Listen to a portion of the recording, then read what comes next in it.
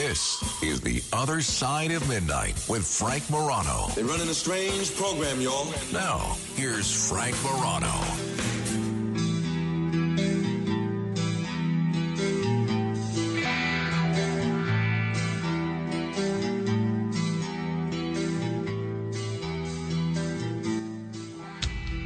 Good morrow, everyone. This is The Other Side of Midnight. I'm Frank Morano. Happy Independence Day, Mr. and Mrs. America and all the ships at sea, or as this day is known by dogs and cats around the country, the absolute worst day of the year.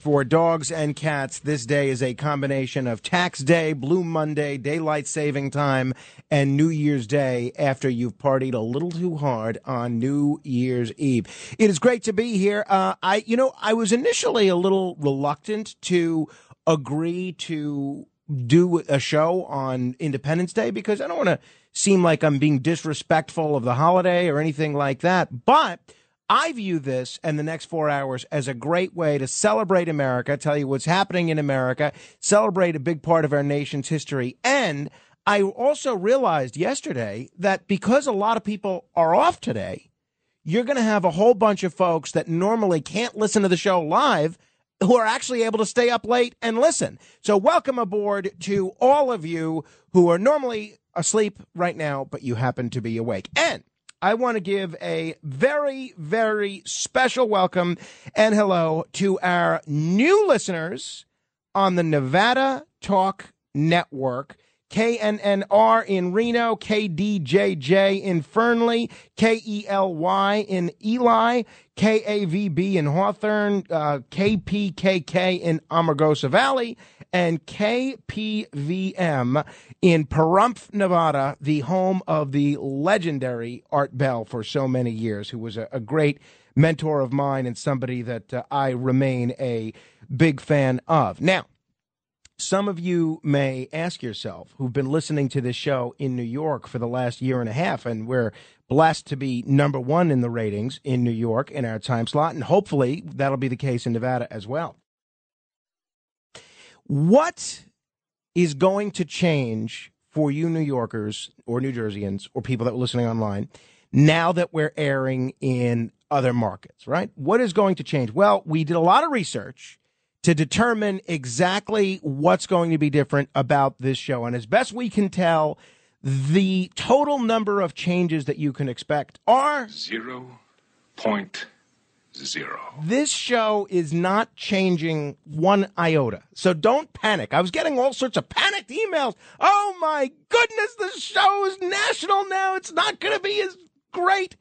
Well, don't worry. We're not changing anything. Much to the chagrin of a lot of people, we are going to keep doing the same kind of show we've always been doing. Now, as far as you Nevadans go, and you notice, I say Nevada. That's how you know I'm one of you.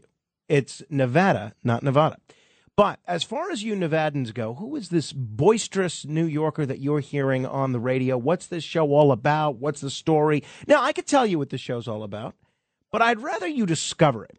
And in discussing and thinking to myself what to do, what to make the very first thing you hear be today, a couple of thoughts crossed my mind.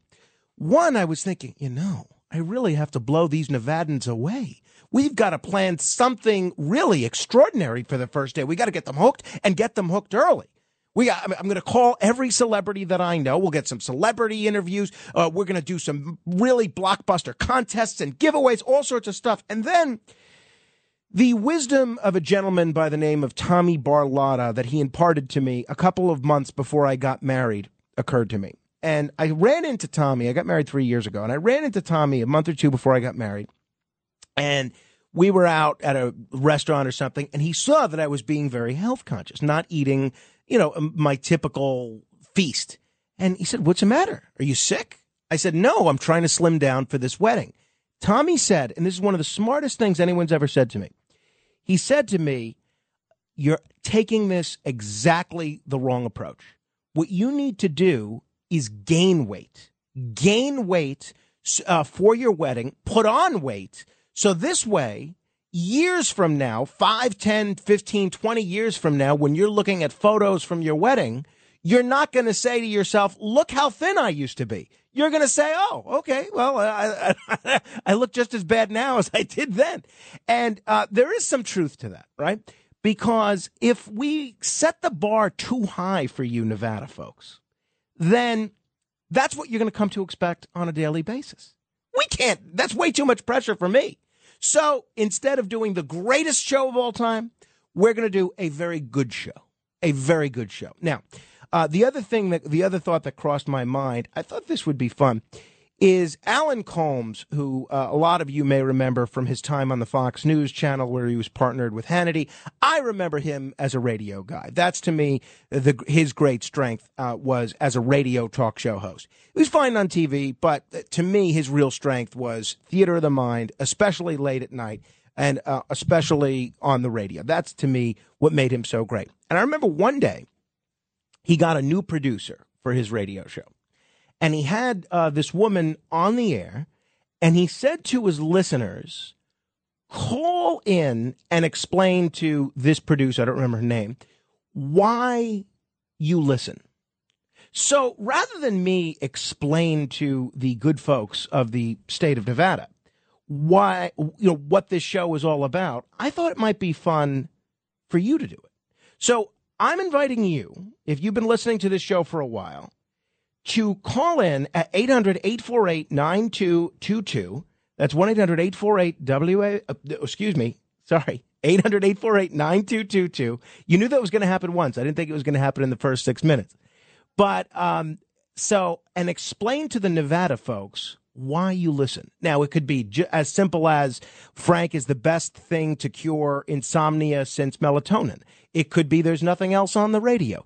It could be that I listen because I can't believe any human being actually says the outlandish things that Frank Morano says on a regular basis. Whatever the case may be, this is sort of like an orientation for the Nevada folks. We want them to know what to expect, so I think the best way to do that is for you to call in and tell me why you listen. 800-848-9222. Help out the folks of the Silver State, also the Sagebrush State. See, multiple state nicknames. How many states can say they have multiple state nicknames? Am I right?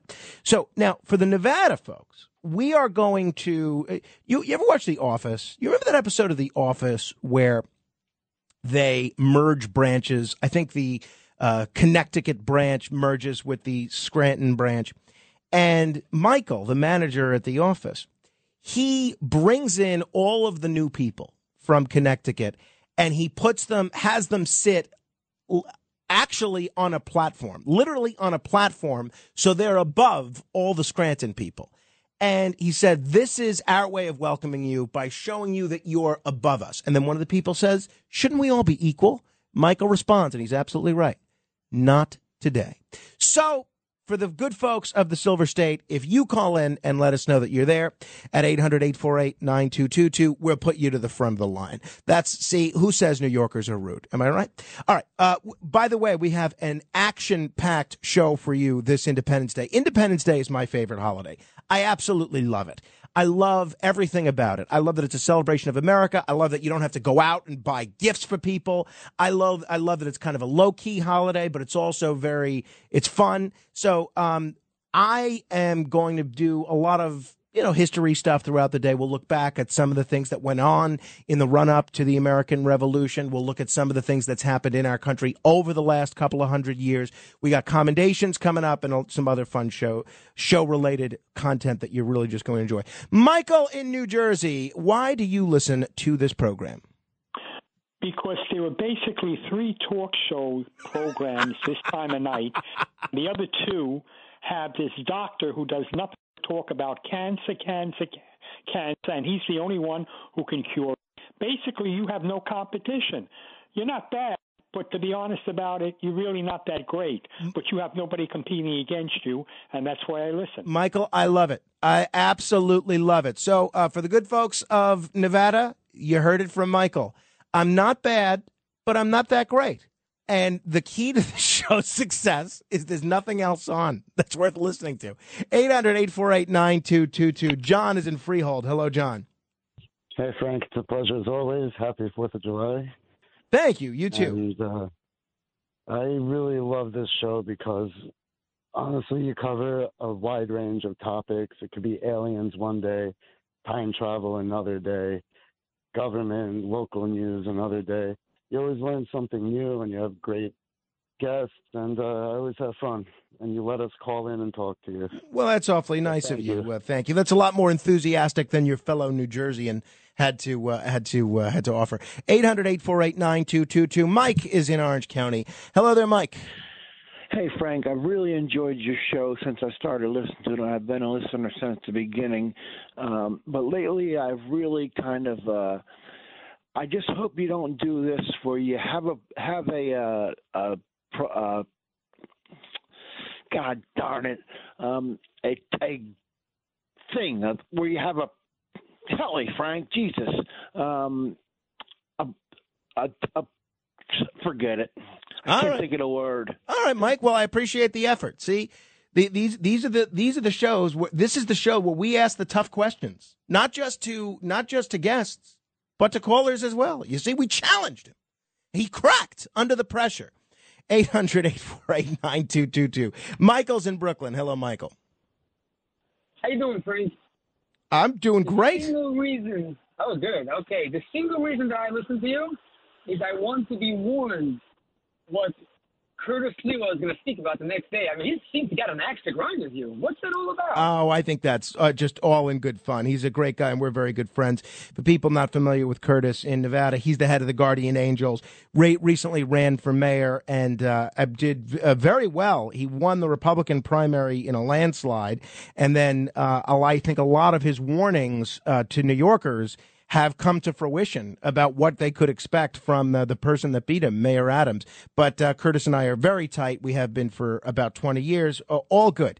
All good. And he's a great American and certainly a great New Yorker. Eddie's in Ocean County. Hello, Eddie. Hi, Frank. Good morning. Are these the first other stations that are syndicating your show? Well, yeah, with the exception of 107.1 FM on Long Island, yes. Yes, I'll say the reason why I listen to you, Frank, I discovered you one night when I wasn't sleeping, and ever since then, this is about a year ago, ever since then, I try to listen to you every night because I feel that this show, since it's at such an odd hour, I feel like I'm connected to you when I'm listening to the program. We go through the weirdest topics, cover things that you wouldn't hear anything else, and you gain so much knowledge from it. It's like a community. Well, that I couldn't have said it any better, Eddie. We may have to hire you to start writing promos for the station. That was outstanding. Well done. Thank you. Gina's in Brooklyn. Hello, Gina. Hi, Frank. Frank, I listen to you because you're genuine and polite and thoughtful and detailed and friendly and humble, and you're entertaining. And when people listen to you, they feel like they know you.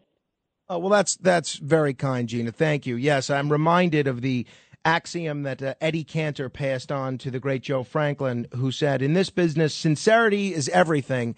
And once you've learned to fake that, you've got it made. 800-848-9222. Len is in Manhattan. Hello, Len. Hi, I just want to say that I listen to your program because I like the fact you give the listeners a platform on which they can, express themselves and perhaps hear some different opinions as well. Well, that's very kind. I think we've done a pretty good job giving folks a well-rounded picture of why folks listen. Different topics. You never know what you're going to get. There's nothing else good on at this time, and unless you want to listen to an infomercial. There's, a wide variety of subjects that we cover, and we always have fun. You learn something, as you heard from Eddie there as well. Igor in Fairfield, why are you listening? Why do you listen to this program? Because, Frank, you're this great combination of serious questions, great interviews, curiosity, humor, goodwill. It's just a spectacular show. But I just got to call you out on one thing, Frank. Please do. I love everything about the 4th of July. You mentioned the other night you weren't a big fan of fireworks. Yeah, well, that's true. I don't have an issue with the Macy's fireworks spectacular, or if you go to a park somewhere, you go to a boardwalk and there's a big fireworks show. I don't like that when you're in a residential neighborhood, people firing off what sounds like anti-aircraft fire in the middle of the street. Well, not only are pets, hiding under couches, but if you ever want to try and sleep, it feels like you're living in Fallujah. I was trying to. So my son, I put him down to sleep around 7:30, 8 o'clock last night.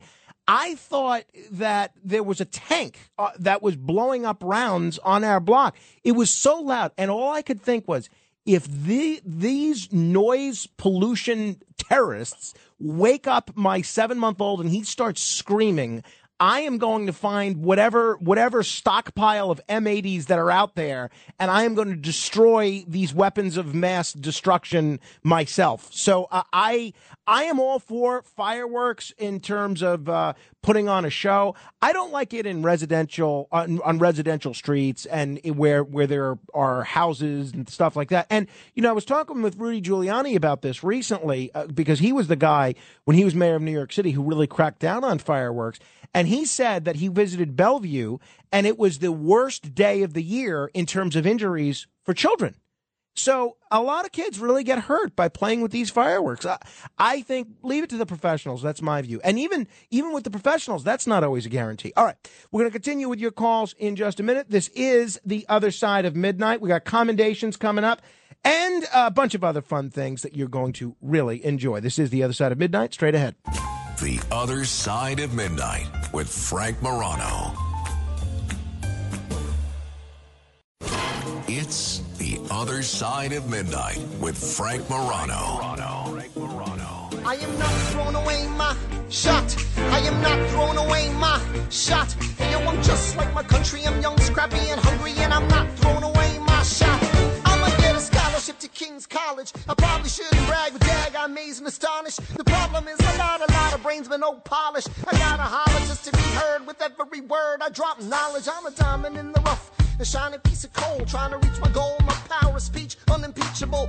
This, of course, is from the musical Hamilton, a terrific show. I've never seen the show in person, but I've seen the video of the show on Disney Plus, where it's streaming. And if there's ever a day where you might want to watch Hamilton, I think today is today. Today is certainly the day. It's really a great show, wonderful history, and great music in there. Hamilton, really just such an interesting guy. And, if you read some of the notes from the Constitutional Convention, Hamilton, who was George Washington's number one guy, he made a case for having the United States be a monarchy. And it went over like a lead balloon. And really, the fact that a republic and a democratic republic was so new at the time really gives you an appreciation for how great George Washington was. Because before that, other than maybe Cincinnatus in Roman times, leaders did not leave. They were thrown out or they died. Even King George III said if Washington actually does what he says and leaves, he'll be the greatest, something like the greatest man of all time. And you know what? King George III was absolutely right about that. All right. Next weekend, I've told many of you before that I have a sister-in-law who is an Orthodox Jew. My wife has 8 siblings, right? So they were all raised evangelical Christian, all 9 of them. But my wife's mother, my mother-in-law, even though she's an evangelical Christian, she was born Jewish. So as far as the Jewish folks are concerned, my wife and all of her siblings are Jewish, even though they're not practicing Jews, right? Makes sense? Okay. So a few years ago, my sister-in-law gets more in touch with her Jewish roots. She lives in Israel for a time and has become increasingly more Orthodox. Okay. So next weekend is her birthday, and we're going out to her house in Toms River to celebrate her birthday. And so I'm on this group text message with my wife and her and all of my other siblings-in-law. And she's dating this new fella who is, going to be at the party. It's the first time all of us are meeting him. Now, I want you to keep in mind, Deborah, that's my sister-in-law's name, she was over our house last week. When she came in, I kissed her hello, as I would, just about anybody, especially somebody that I'm related to. We hung out, and that's that. So in this group text yesterday, listen to this. By the way, she talking about what's on the menu for her party and stuff like that, and getting pizza, maybe pasta and salad and ice cream cake, and I have alcoholic ices, okay. So she says, by the way, my boyfriend, and she gives his name, I'm not going to give his name. By the way, my boyfriend doesn't touch girls, including me, and I really shouldn't touch brothers-in-law. So my wife responds, Deborah, are you saying you won't hug Frank around your boyfriend? You just hugged him the other day at our house. So basically, she said yes. I said, well, wait a minute. Are you going to hug your actual brothers? Your, biological brothers? She says yes. Now, I got to tell you, I'm all for respecting people's religious freedom and whatever cultural mores they want to observe. I am, and this is why I'm such a good fit for the good folks of Nevada. I am a live and let live kind of a guy. I'm also a good fit for the good folks of Nevada because I am quite fond of casino gambling. But I am pretty libertarian. You want to do whatever? I don't care. Just don't bother me. I got to tell you, I was so offended by that she's singling me out as the one male that's there that she won't hug. I think that's absurd. Maybe you could straighten me out and help me out. Am I right to be offended? I kind of think so. 800-848-9222. By the way, a big thank you to Matt Meany, who is sitting in for our normal engineer, Matt Blaze. Matt Meany is a very high-powered New York radio executive, and he's like in management. And the fact that he's here all day and night and working on our show shows his commitment. Well, Frank, I just want to real quick thank you for that. And I actually thought about this because I knew you were going to thank me for coming in and doing this. What'd you do? I was gonna tell you before the show. I was gonna be like, all right, Frank, if you thank me for being here, you're suspended for the rest of the week. So well, that's one way to get a day off. I guess. I didn't get to it, but thank you. Yes, excited for this. Thank you. 800-848-9222. Ellen is in East Brunswick. Hello there, Ellen. Oh, Frank, this is a real occasion that I'm calling you, but I'm so excited to be able to tell everybody, your new listeners, what's so special about you and your show. So get ready, okay? All right. They're writing it down. People have their pencils sharpened all over the Silver State. Take good notes. Well, first of all, I think your show, and I've said this before, is like Forrest Gump. Remember, you never know what you're going to get. You never do know what you're going to get, and that's one of the things that makes it so interesting. And when you do present different topics, you often give us different sides, and you never ram your own opinions down our throat. You'll give your opinions sometimes, but you allow us to make up our own minds. And actually, that's really a big compliment to us because you're putting your trust in our intellect. And although I don't think most people don't match your own intellect.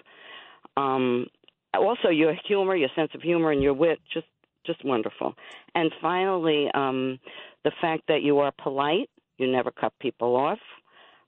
It's so refreshing. No name calling, no everyone that you don't agree with, you don't call them a moron or this and that. I can't stand that. I turn those people off right away.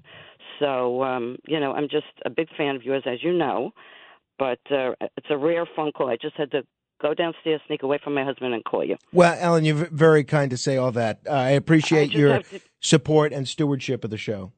I just want to tell you quickly, I am not Orthodox.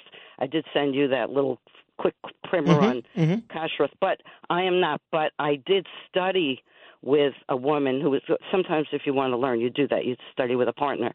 And I learned about that practice of not touching people of the opposite sex. I understand how you're offended. Even brother-in-law. Come on, I'm family. At my own daughter's wedding, I invited someone who I'm friendly with who's Orthodox. And my daughter went over to her husband to hug him. My daughter also knows the rules, and he backed away. And she was offended, and I understand it. I've come to make peace with it. But I'm actually surprised that Deborah said she would hug her brothers, because some people Right. don't even do that. I find it so odd. It's selective. I know. So when I saw her yesterday, I just bowed at her, even though her boyfriend was not around. I bowed to make a show of the fact that there would be no touching, I much know like you a were doing prison it on tongue in Arrested cheek, but- Development. I'm sure she appreciated it, So it's hard. She's around a family of people that are, so different for them. So it's hard for her. It is indeed. Ellen, thank you for the call. Thanks for your nice words. And thanks for everything. Oh, Thank you. Your Nevadans are going to love you. Thank you, Nevadans. No, we don't allow anybody to say the word Nevada. You can say Nevada, not Nevada. All right, we're going to continue with your calls in a moment. 800-848-9222. And a look back at what occurred in 1776. Hope you are having a great Independence Day. It's only 90 minutes old on the East Coast. And for those of you that are on the West Coast listening, I have seen your future, and it's pretty great. So you're going to love July 4th when you get around to rolling in the day. This is The Other Side of Midnight. I'm Frank Morano. Straight ahead. The Other Side of Midnight.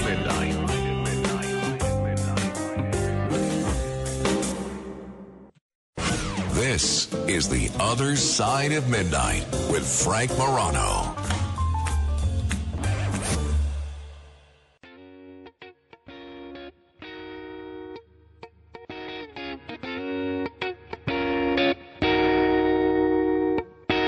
I hopped off the plane at LAX with a dream, my cardigan. Welcome to the land of fame excess. Am I gonna fit in? Jumped in the cab, here I am for the first time. Look to my right and I see the Hollywood sign. This is all so crazy. Everybody seems so famous. My tummy's turning and I'm feeling kinda homesick. Too much pressure and I'm nervous. That's when the taxi man turned on the radio and a Jay-Z song was on. And the Jay-Z song was on. And the Jay-Z song was on. So I put my hands up to play my song. The butterflies fly away. The great Miley Cyrus having a party in the USA, which many of you, I'm sure, are doing today as well. If you look at, I could study the Declaration of Independence and the American Revolution all day long and never get bored with all that there is to learn about what occurred there. There's so many interesting things that happened, so many bizarre turns of events. I mean, I think by far the most interesting is what happened with Jefferson and Adams. Now, Jefferson and Adams, John Adams, were collaborators on putting together this Declaration of Independence, getting an independence vote through the Second Continental Congress. And then they became bitter rivals, ran against one another for president twice. The election of 1800 was especially acrimonious and very nearly resulted in the election of Aaron Burr as president. But they then redeveloped and rekindled their relationship later in life, and they became sort of long-distance pen pals, with John Adams in Massachusetts, Thomas Jefferson in Virginia. But there was still kind of a rivalry there. They had very different views about where the country was headed, how to treat the new government and all sorts of things. But they stayed in touch. And so they both died the same day. You know what day they both died? July 4th, 1826. The 50th anniversary of basically America declaring its independence. They both died the same day on the 50th anniversary of the American Revolution. Isn't that incredible? That's the kind of thing that if you put it in a movie, nobody would believe it. And I'm sure you've heard this before if you've followed this in any length.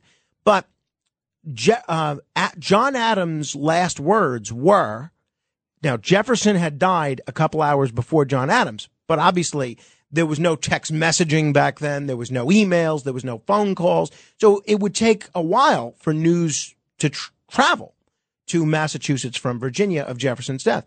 So John Adams' last words were, Jefferson still lives. Isn't that incredible? And meanwhile, he had just died right before that.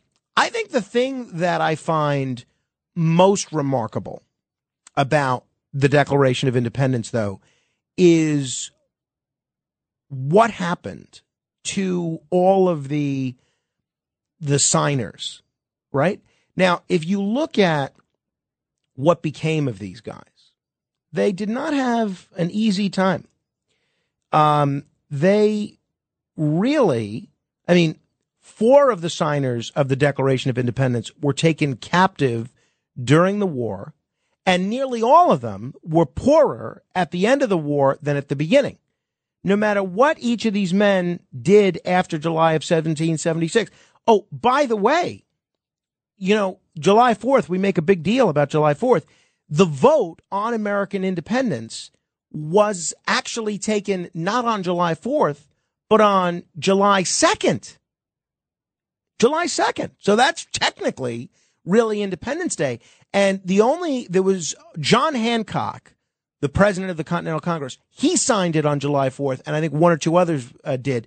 But then it wasn't until about August 2nd that everybody else started signing it. And they did it, you know, over the course of a month. It was not like what you see on the back of the $2 bill or at the end of that great film, 1776, where everybody lines up and they go and sign their name. That's not how it happened. But, you know, it's art and dramatic license. So 5 of the signers of the Declaration of Independence were captured by the British as traitors and tortured before they died. 12 of them had their homes ransacked and burned. 2 of them lost their sons in the Revolutionary Army. Another had 2 sons captured. 9 of the 56 fought and died from wounds or hardships of the Revolutionary War.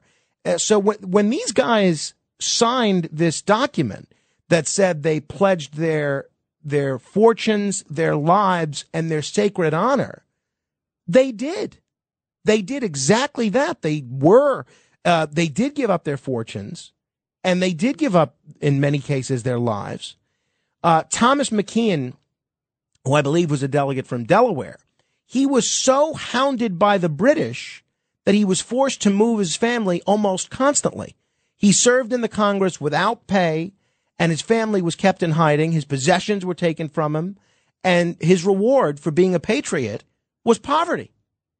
So Carter Braxton of Virginia, wealthy planter and trader, saw his ships swept from the seas by the British Navy. He sold his home and properties to pay his debts. He died in rags. So you compare that to the kind of person that seeks elective office today, and there's a big difference. 800-848-9222. That's 1-800-848-9222. John is in Brooklyn. Hello, John. Frank, I'm just calling to tell your new listeners on the West Coast that not only are you a fine radio talk show host on air, but as you and I know, you're also a most gracious host in person. Well, that's very nice of you to say, John. I appreciate that. Thank you. And I might add, regarding the situation with your sister-in-law, it reminds me of an unexpected surprise I got from a woman I know who's a wonderful violinist. She was performing at an art gallery opening in the space in Manhattan. And to my surprise, afterwards, she had a little break from performing, and she came up to me, and she said, "You know, I'm really grateful how much you've been supporting me for so long." And I hadn't seen her in a year and a half because of COVID. And she said, "You know, you deserve a hug," and she gave me a good hug. Well, 2 weekends ago, she got married to a longtime boyfriend. So I'll let you figure that out. Well, it is what it is, John. There's a lid. And just to let me conclude, speaking about today, I would recommend to your listeners to read books written by one of my college professors, Gordon Wood. He's noted for being our foremost historian on the American Revolution and the drafting of the U.S. Constitution. The reason why I recommend him is because in his books he stresses just how radical the American Revolution really was. Well, thank you, John. I'm glad you mentioned that. And again, my standard recommendation, and I hope to be able to squeeze this in at some point today, at least have it on in the background, is the film 1776. That to me is not only a wonderful musical with great acting, but it's pretty accurate historically, at least as far as musicals goes. It's not perfect, but when you turn, 56 characters into a dozen, you have to take some liberties, right? 800-848-9222. Josh is in Teaneck. Hello, Josh. Josh. Hey, Frank. How are you? Good. What's on your mind? Hey, turn off your radio if you would, First, Josh. I just turned it off. First of all, I wanted to thank you for your show. Amazing. Oh. Much appreciated. Thank you. Number two, I wanted to let you, just put things a little into perspective with your sister-in-law. I happen to be an Orthodox Jew myself, and I used to go to clients all the time, and I used to shake the other sex's hands, and I was aware that there is some sort of concern with regard to religion as far as contact with the other sex. And just to put things in perspective, like I said, I was speaking with somebody, and they said, and tell me if you think I'm wrong here, but if there would be an Islamic woman that came along with a burqa and felt awkward to give you a hug or to shake your hand, you probably would not think twice, and you would respect it deeply. Meaning, you wouldn't think twice about it. Is that correct or incorrect? Well, I mean, that would be the case with any religion. The difference here, though, is that I hugged Deborah last week when she was over. Again, so I can't answer for your sister-in-law why she was used to that. Yeah. I mean, to me, it looks like I'm going to call it I'm going to call it a temptation or something she's used to in the social settings. But she may have realized that it may be the wrong thing to do in regard to the religion itself. Okay, so your point is, having said that, once you understand that it is the religion does not allow for it, and she decided whether it's due to the pressure of the boyfriend or whether she realized she did the wrong thing, at the end of the day, once the religion says it is not necessarily the correct thing to do, as long as it's not hurting you or no, but believe me, I'll get over it, Josh. I'll get over it. I'm sure you will. I'm sure you will. Shockingly, yeah. But the point is simply that if that religion doesn't really feels there is some sort of concern with it, respect it and move on. But there's no reason for you to take offense to it, because at the end of the day, that's what the religion that's what the religion wants to put certain fair. I get it, Josh. I get it, Josh. Thank you. I get everything that you're saying. Couple of things. One, she hugs me when she sees me, right? So to me, it looks like she's putting on a show for her boyfriend. And I don't think that bodes well for the future of their relationship.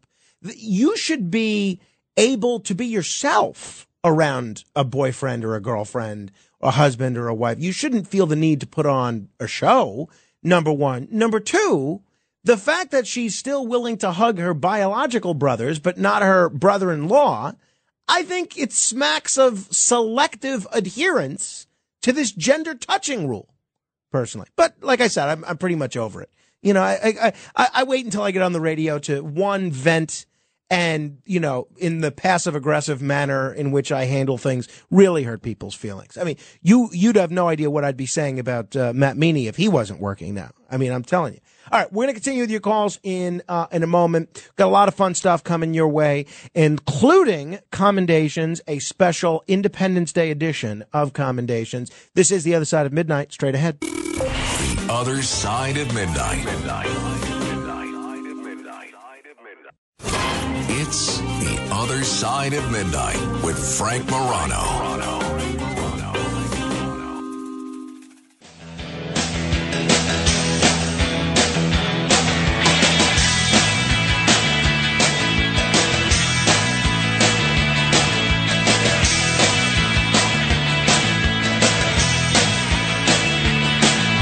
They come from the cities and they come from the smaller towns.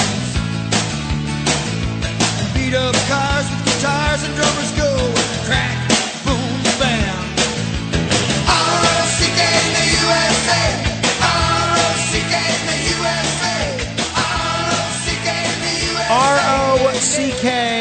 in the USA. So I finally finished. We knew this day would come, Eljanon. It seems like it took a while, and it did. I made a deal with a very close friend of mine about a year and a half ago. He's a lawyer. He's now a judge, actually. And I made a deal with him. I said, listen, you need to watch Boston Legal. It is a great show. You're going to love it. Shatner's great in it. James Spader is great in it. Renee Auberjonois is great in it. John Larroquette, Betty White. It's a wonderful cast. It's just great. I know you're going to love it. So he makes me make him a deal where I had to agree to watch his favorite show, which I've never seen, The West Wing. Well, on Friday, I finally finished The West Wing. And I watched all 7 seasons. Took me about a year or so, maybe a little more. And I must say I enjoyed it. Some of the stories are a little silly. Some of the first 2 seasons, while they're very good, look, I'm not a Republican or a Democrat, so I'm not rooting for any political party. But I found the anti-Republican and anti-conservative bias in the first 2 seasons just kind of smacks you in the face. You know, one of the things I like about the show Veep, not only is that it's hysterical, but they don't go and make one side the best party ever and the other side a bunch of losers. West Wing did do that early on. The worst thing you could be is conservative in that world. That being said, I have to tell you, the acting on this show is phenomenal. Even the weaker seasons, once Aaron Sorkin left, the show is worth watching because of the acting. If you haven't seen it, I do recommend it, especially if you're into government and politics and public affairs. Because while it's not exactly realistic, in some respects, Veep is more realistic than The West Wing. It is somewhat realistic. The thing that I guess I find most unrealistic is how competent everybody is. From top to bottom, everyone knows what they're doing. They all excel at their jobs. Meanwhile, government, as I understand it, is much more like Veep, where it's just total chaos. And so, but I enjoyed it. I think Alan Alda is great in the later seasons. Jimmy Smits, Martin Sheen, obviously, is terrific. It's a wonderful, wonderful cast, and they all do a great job. John Spencer, who was great in The Rock, he is one of the stars of the show. So I enjoyed it. So I'm glad that's finally over. I feel like I accomplished something by finishing it all. All right. 800-848-9222. Let me say hello to Robert in Manhattan. Hello, Robert. Hi, Frank. How are you? Great. I wanted to talk about the whole sister-in-law hugging thing. One of the things that you neglected to mention, which really would have filled in the blanks, was is the boyfriend a Jew, a conservative Jew, or an Orthodox I Jew? believe he's Orthodox. Okay, so basically, the bottom line here is she did this for his benefit. I mean, if she hugged you in your house a few days before, this was all done for his benefit. Right. Right. But let me give you a prognosis. This is not going to last. I mean, she started by dabbling. She's interested in Judaism. She went to Israel. But you know what it takes to be an Orthodox Jewish wife? Keeping a kosher kitchen, doing the mikveh and all the rituals. Forget it. And the fact of the matter was, I don't see how there's going to be any emotional attachment if he won't even touch her. I see this relationship Well, I going imagine nowhere. once they're married, if they get married, then the touching will commence. That's not going to happen. You don't think so? That's not going to happen. I don't think you can afford a woman who has lived her life as raised as evangelical outside of that religion. Her whole life is suddenly going to be able to change that way. Well, and I don't see a relationship developing without any tactile contact between the two of them. You might be right, but it does happen. It does happen in not only the Orthodox Jewish community, but in a variety of other communities as well. All right. Hey, coming up in a minute, those of you that are on hold, we'll still get to you. But are you going to a barbecue today? Were you invited to a barbecue today? I'm betting many of you are, and the answer to that question is yes. If you are, how do you know what to bring? In the words of the great Bob Barker, help control the pet population, have your dog or cat spayed or neutered.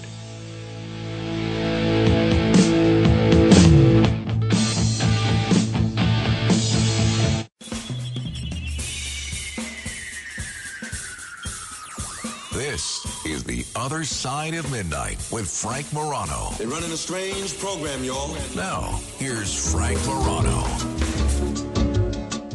Only in America can a guy from anywhere go to sleep a pauper and wake up a millionaire. Only in America can a kid without a cent get a break and maybe grow up to be president. Only in America. Good morning, everyone. This is The Other Side of Midnight. Happy Independence Day. And look, Independence Day is certainly about celebrating America. It's about fireworks. It's about having a good time. But I guess because of where July 4th falls on the calendar, and it's a time when it's hot out and people like to dine outdoors and especially surround themselves with swimming pools, the barbecue and the Independence Day celebration have sort of become synonymous. In fact, aside from when I've been working, I don't know that there's been an Independence Day where I haven't been invited to a barbecue of some sort.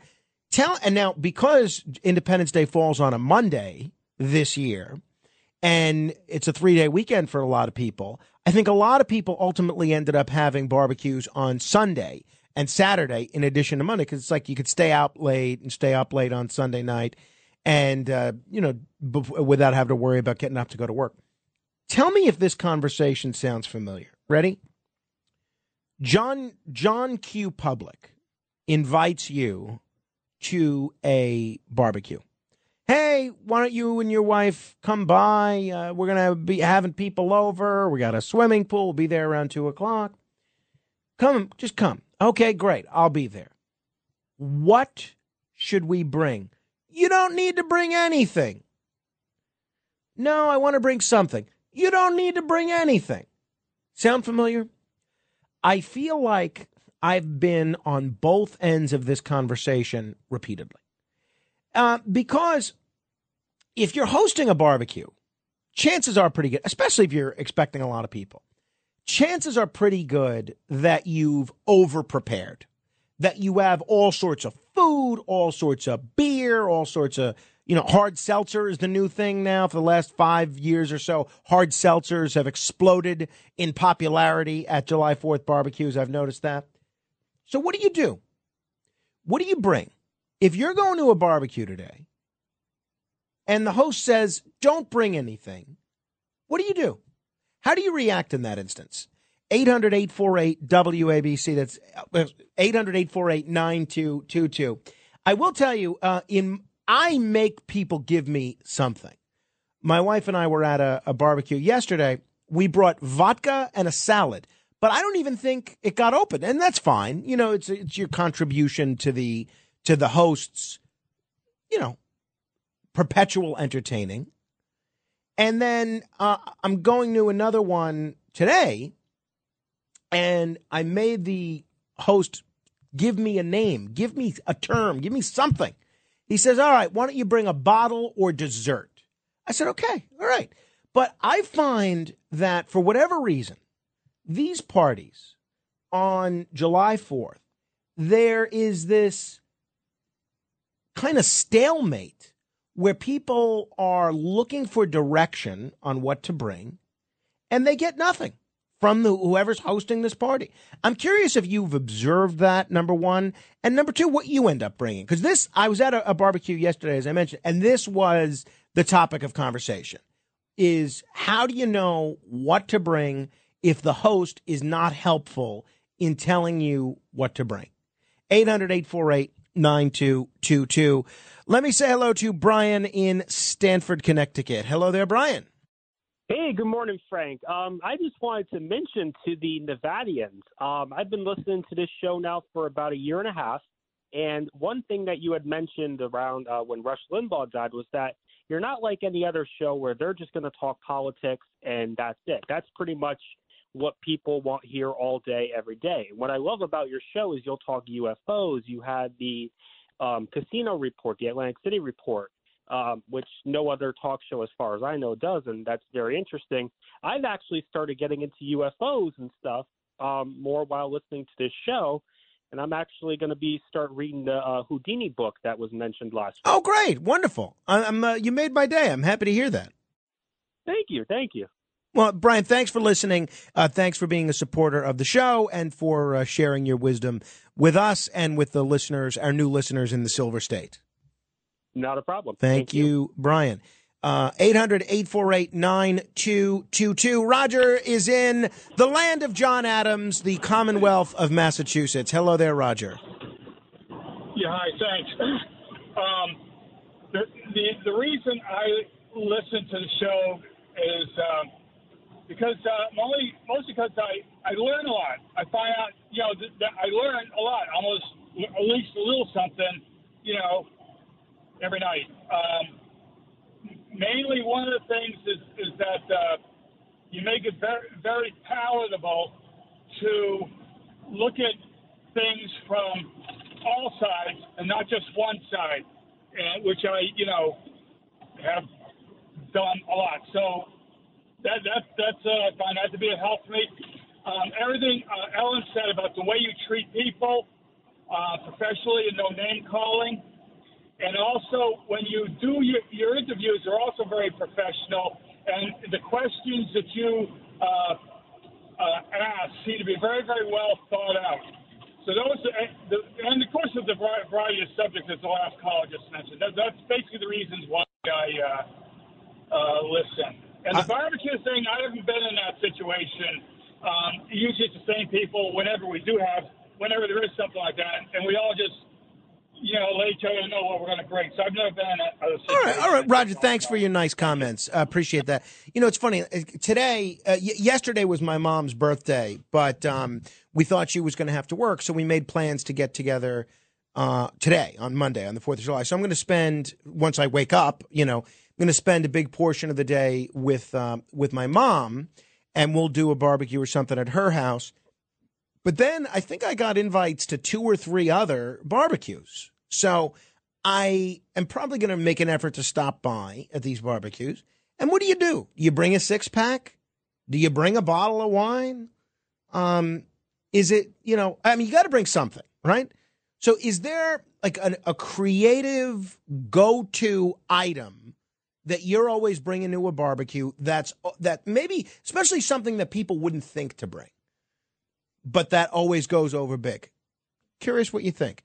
800-848-9222. That's 1-800-848-9222. Let me say hello to Eric in Manhattan. Hello, Eric. Hey, Frank. I think, if you've been to their parties before, maybe think back to what they ran out of. I say bring a few things, too. Like, you can't go wrong in a way, but something practical, even a board game. You know what I mean? Like, because chances are you might end up being a hero. Like, you could tell the guy, the host, I brought this, I brought that just in case, a board game? That's interesting. Yeah, you never know, because if there's a lull in the party and you get a good game going or something, and people will watch or they might want to join in. It depends. It's funny. My wife and I went to a party yesterday, and they asked us to borrow our ladder ball. We have ladder ball and we have cornhole, but they never ended up using it. They never ended up putting it out. So it's better to have it and not need it. That's know what true. I mean? So I like that. See, that's a creative suggestion, a board game. That's the kind of thing I'm looking for, an out-of-the-box suggestion. And you can bring a few because there's a small little box. Just pile up a few. You never know. You know what I get worried? I'm a little. I have a few OCD type tendencies, and I wouldn't say, and certainly my wife wouldn't lose all say. the pieces. Right. Yeah, you lose all the pieces. That's exactly. So you knew where I was going. I would get worried. Like, let's say you bring Monopoly or Risk.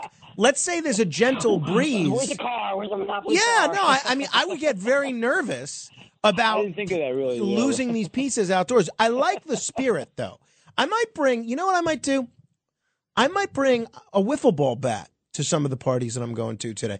But then you also then wonder: is it you're trying to hoist your recreational beliefs on the host of the party? I kind of see both ways. 800-848 9222. Barry is in the Queens. Hello, Barry. Hi, Frank. How are you? I'm great, Barry. Happy Independence Day. Oh, same to you and your family. Everybody should enjoy. Absolutely. Couldn't agree with you more. Barry, what is on your mind this Independence Day? Well, Frank, going to the barbecue thing, I would say you could never go wrong with a chocolate babka. What if they're out of chocolate babka? Do I grab the cinnamon babka? You got it, baby. Love it. Love it. Thank you. Joe is in Queens. Hello, Joe. Hey, Frank. Happy Independence Day. The way I play this in the past is I get like kind of exotic health drinks or exotic health snacks from like a health food store or the Whole Foods section where they have exotic stuff, and they always get consumed, even if the people are beer drinkers and sugar eaters. For some reason, they always get consumed. So I'm doing something that's like slightly off center. And, it still seems like there's always people there that will take the products and eat them, basically, or drink them. So that's what I do. Even if they say don't bring anything, that's what I do. I like that. That's a good one. And a friend of mine, Bill Marco, just sent me an SMS text message, and you can send me an SMS text message if you want at 816-8 That's 816-8 He said bring Ralph's Ices, which I think is a very creative suggestion because there's a million flavors. They always get consumed. That's good. You know what, though? On a day like today, when it's going to be hot out and a lot of people are off from work, can you imagine what the line is going to be like at any Ralph's Ices shop? It's going to be around the block. So the question is, I'm trying to think, do I want to put myself through the difficulty of waiting in that line when it's going to be rough? 800-848-9222. Tom's on Staten Island. Hello, Tom. Hey, Frank. I usually bring, believe it or not, Zeppelis. I used to always go before when Gennaro's used to make them. I used to always go to Brooklyn and bring them hot. And what happened is they stood fresh. I would tell the guy, don't put them in, don't cover them, leave them open. And people loved them, old people, young people. So that's what I would do. All right, that's not bad. That's creative. You know what? The kids like them, adults like them, and it's almost like a dessert, and everybody goes crazy because I don't have to go to the feast to get them, and it's always a big hit. Yeah, thank you very much, Tom. 800-848-9222. Michael in New Jersey, what say you? Yeah, hi, Frank. This would be self-serving if I actually did it, so I'm really being facetious, but I would bring whatever it is that I like and my wife would like, food and drink.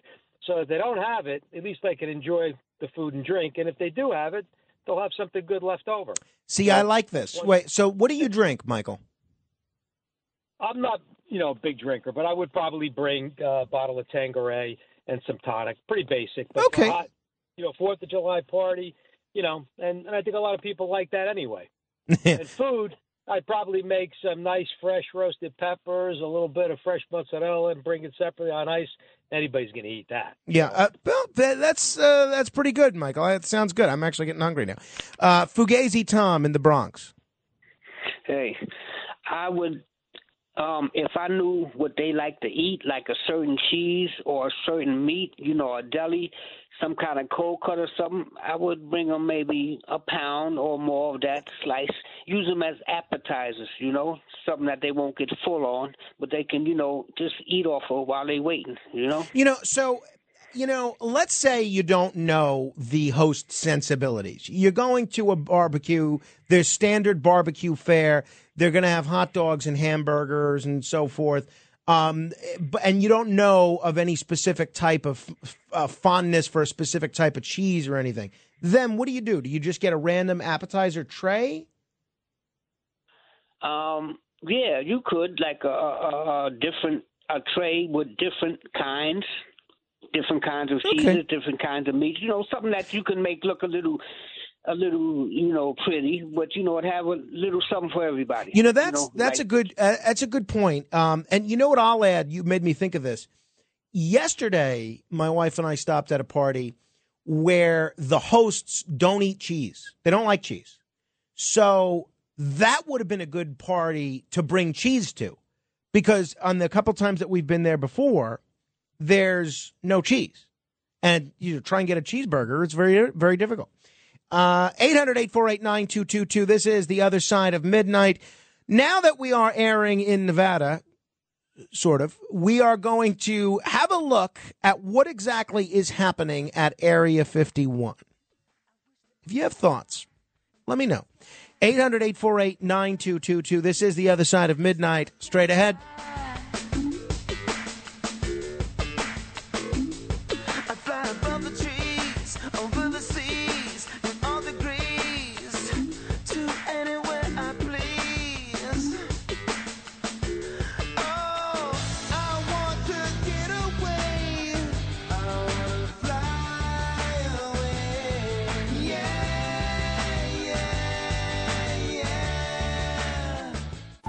The Other Side of Midnight with Frank Morano. It's The Other Side of Midnight with Frank Morano. I walked through a county courthouse square. On a park bench, an old man was sitting there. I said, "Your old courthouse is kind of run down." He said, "No, it'll do for our little town." I said, "Your old flagpole is leaned a little bit, and that's a ragged old flag you got hanging on it." He said, "Have a seat." And I sat down. "Is this the first time you've been to our little town?" I said, "I think it is." He said, "I don't like to brag, but we're kind of proud of that ragged old flag." You see, we got a little hole in that flag there when Washington took it across the Delaware. The great Johnny Cash, And it got Ragged powder Old burned Flag, the night that one of Francis the Scott Key great said, patriotic "What you write and songs say, can that's you see?" always worth listening to. This or every Independence Day. So, by the way, speaking of Independence Day, the film Independence Day is something that I remember seeing in theaters when it came out. When did it come out? I want to say like 97, 98, right around there. 96. It was a good film. 96, yeah. It's a fun film. Will Smith and aliens. If you're new to the show, by the way, we talk a lot about aliens, right? It's fun, but it's also interesting, and it's one of the great mysteries of the universe, what's going on. But anyway, in this film, the original Independence Day, I didn't see the sequel, but you have Bill Pullman, who plays the president, and you have Jeff Goldblum, who's a scientist, and you have Jeff Goldblum's father is played by Judd Hirsch, who's just terrific. And essentially, the president learns, once aliens come here, that Area 51 is real, and it's a place where they actually have alien specimens. And even the president's mind is blown with this. So anyway, it got me thinking, now that we're airing in the part of Nevada where Area 51 actually is, what's at Area 51? What do you think? 800-848-9222. That's 1-800-848-9222. You will, of course, if you are familiar with the film, remember this classic scene from Independence Day. You said you can repair their technology. Can you tell us anything useful about them? Oh, yeah. Well, I mean, they're not all that dissimilar from us. Breathes oxygen, comparable tolerances to heat, cold. Probably why they're interested in our planet. Hey. You guys want to see them?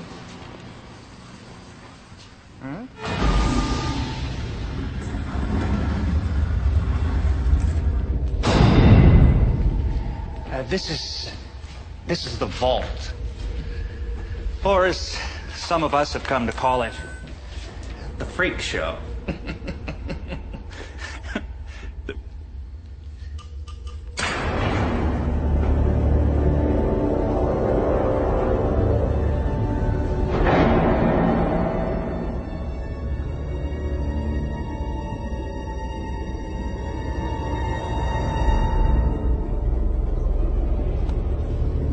When we found them, they were wearing wearing some sort of biomechanical suits.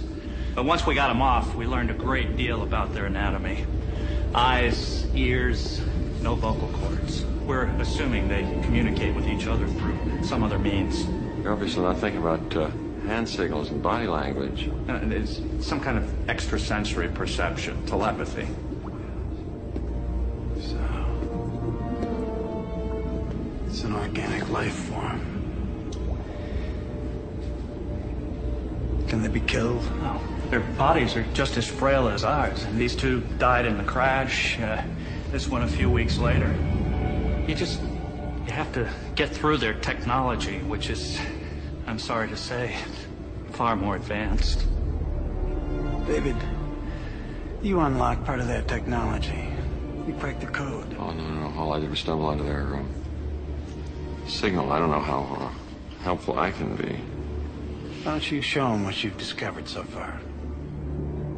Figure out what they haven't thought of yet. And we'll see if you're as smart as we all hope you are. So it got me, I rewatched that scene today, and it got me thinking, what do you think is there? Do you think there actually are aliens there? I mean, we know Area 51 exists. I think it's been acknowledged as real by the military. But I think the general consent, I don't think there are aliens at Area 51. Although, I'll be honest, in talking with Jeremy Corbell about the situation involving Bob Lazar, he makes a pretty good case. I tend to think of Area 51 as a place that is really focused on experimental military technology. I remember when I was in Las Vegas, I saw the airport from Mandalay Bay, the Hotel Mandalay Bay, and there's this area where you can, basically a terrace, and you could see the airport. And the guy that hosted me points to these unmarked airplanes at the airport. And he says, those are the planes that are going to Area 51. I said, how do you know? He says, I just know. And there are these unmarked planes which do go to Area 51. By the way, speaking of space, those of you that are sky watchers and space watchers will be happy to know that we are in store for another supermoon coming up. That's 3 in a row so far for those keeping track. July's full moon will once again be a supermoon, reaching its perigee, or closest point to our planet, on July 13th. So the moon will be relatively close to Earth in its slightly elliptical orbit, making it appear just slightly bigger and brighter than usual. The buck moon, or thunder moon, will officially reach its peak on July 13th at 2:37 p.m. Greenwich Mean Time. And so I'm excited about that. The supermoons are always a nice sight to behold. 800-848-9222. That's 1-800-848-9222.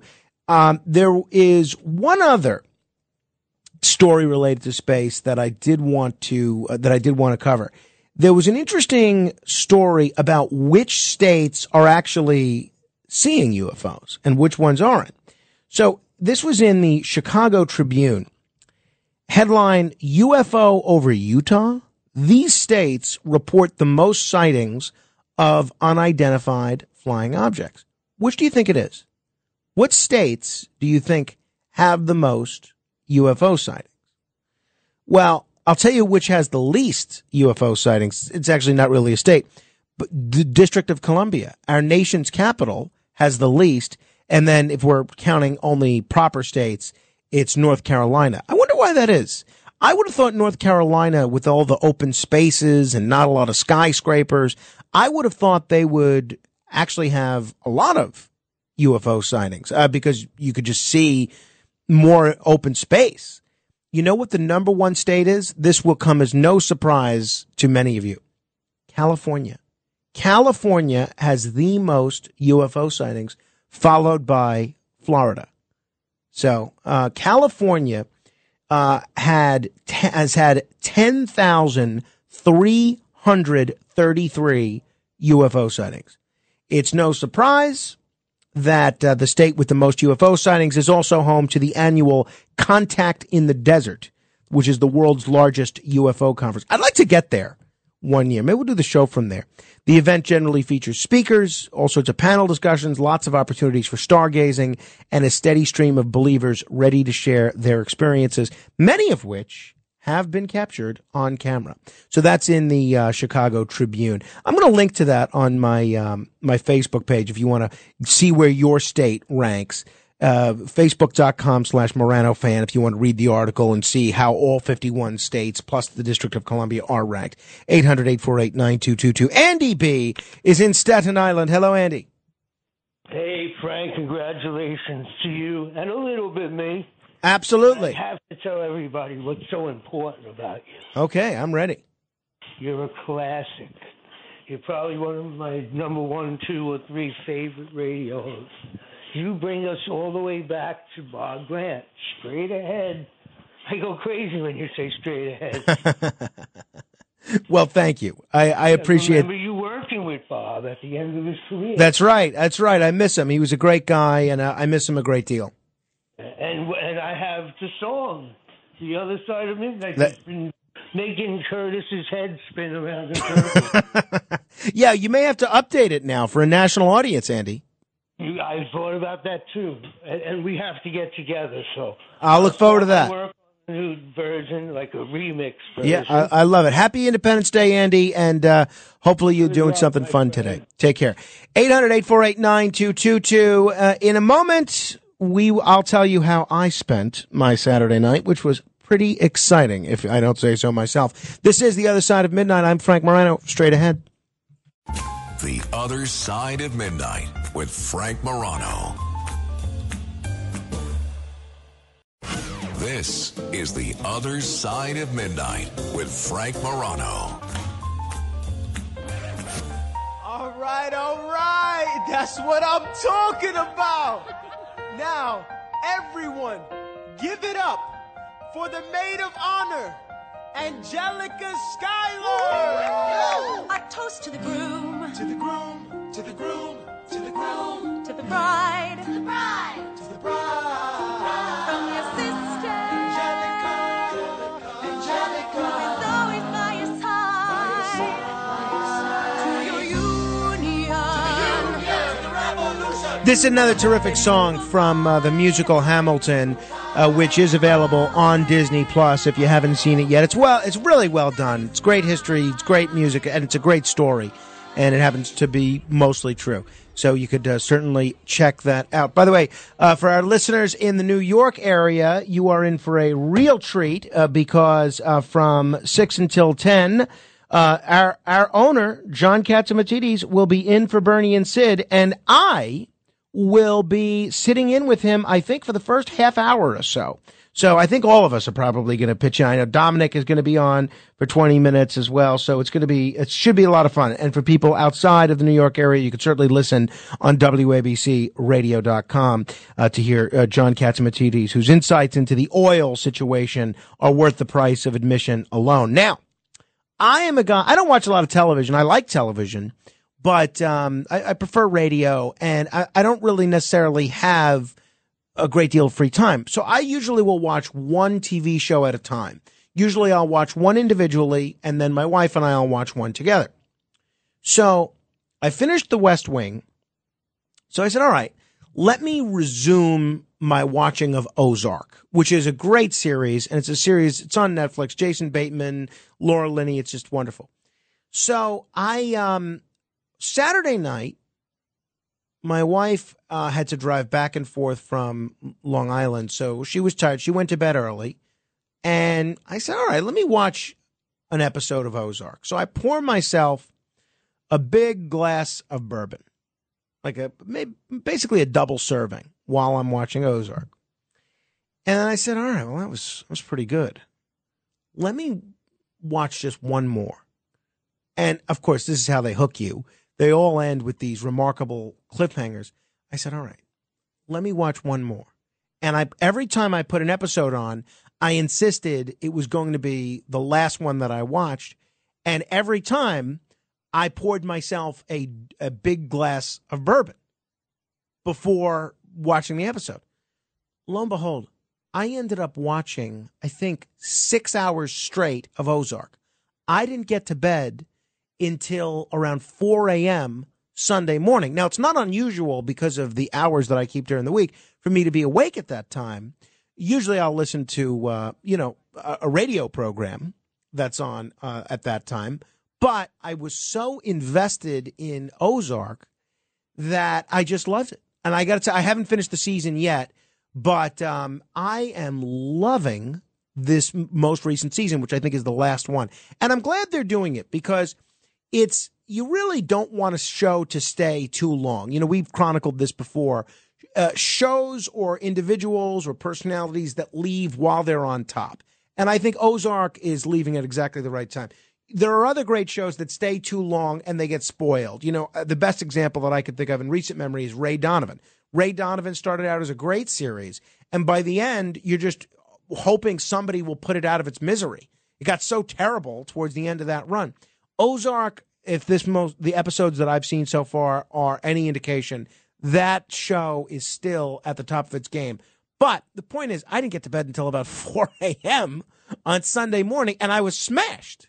I was smashed because I would pour myself one of these bourbons until I finished almost the whole bottle of Buffalo Trace. So then I woke up. I ended up sleeping super late on Sunday. I slept through church, unfortunately. I'm not proud of that, but I was woken up, I guess, around 11:15 by my wife and my son.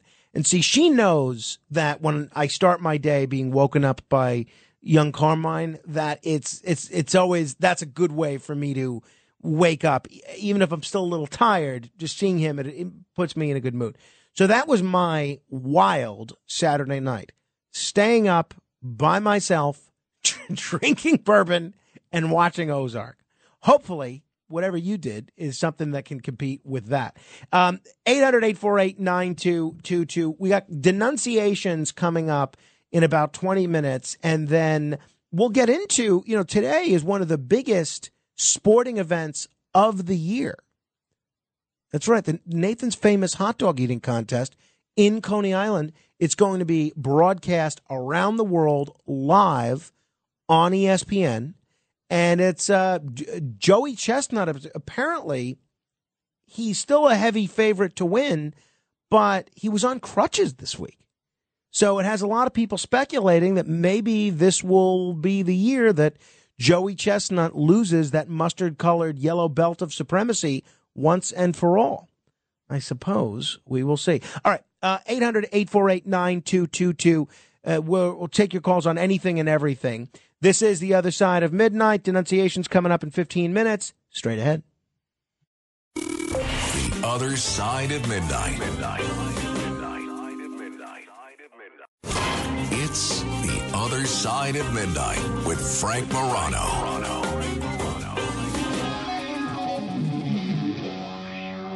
Fight for the rights of every man.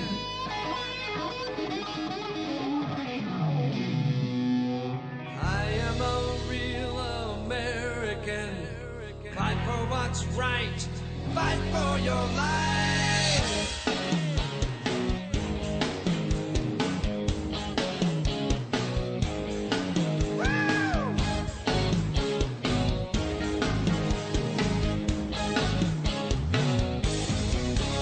When it comes crashing down and it hurts inside. That is the great Rick Derringer singing about why it's so great to be an American. I'm sure some of you saw that poll, which shows a lot of people essentially down on America. And look, I get sometimes politicians disappoint you, and you might not be happy with this politician or that politician. Ultimately, this is still a pretty great country, and it's really the only country in the world that people, as you saw with that tragedy in Texas, the only place in the world that people literally die trying to come here. So I really think that today and every day, but especially today, we all really ought to appreciate how lucky we are to be Americans and be in this country because, it's still, for all its faults, a pretty neat place. Hey, by the way, so one thing I was inspired to mention this because people called earlier and said how nice I was and how I don't call anybody names. While I was watching Ozark and drinking bourbon, it's never a good idea to drink and tweet. Okay. In fact, they should make phones have a breathalyzer function that if they detect your blood alcohol level is over, say, 0.15, you shouldn't be able to text or tweet or email. Because I can't tell you how often this has gotten me in trouble. And so I ended up tweeting something about some local New York political figures. And, it was a true reflection of my beliefs, but it was a reflection of my beliefs at 3 a.m. Sunday morning after I've been drinking bourbon for 4 hours. So I called a couple of people losers, which is so uncharacteristic that I would publicly call them losers. So I ended up deleting it when I saw all the responses to it. But so I felt bad about that, that it was up there. So for anybody that saw that tweet, I am that's not my style. But, you have one too many, and sometimes that happens in the world of Twitter. Hey, by the way, you heard that great promo that we played for the Racket Report. The Racket Report, if you're not familiar with it, is this podcast that I do. It's available wherever you get your podcasts. It's you just search the Racket Report and you'll see my picture and it comes up. Please subscribe to it. We just dropped on Friday the latest edition of the Racket Report. And my guest this week was a restaurateur by the name of Stratus Morphigan, who's been in the restaurant business his whole life, essentially.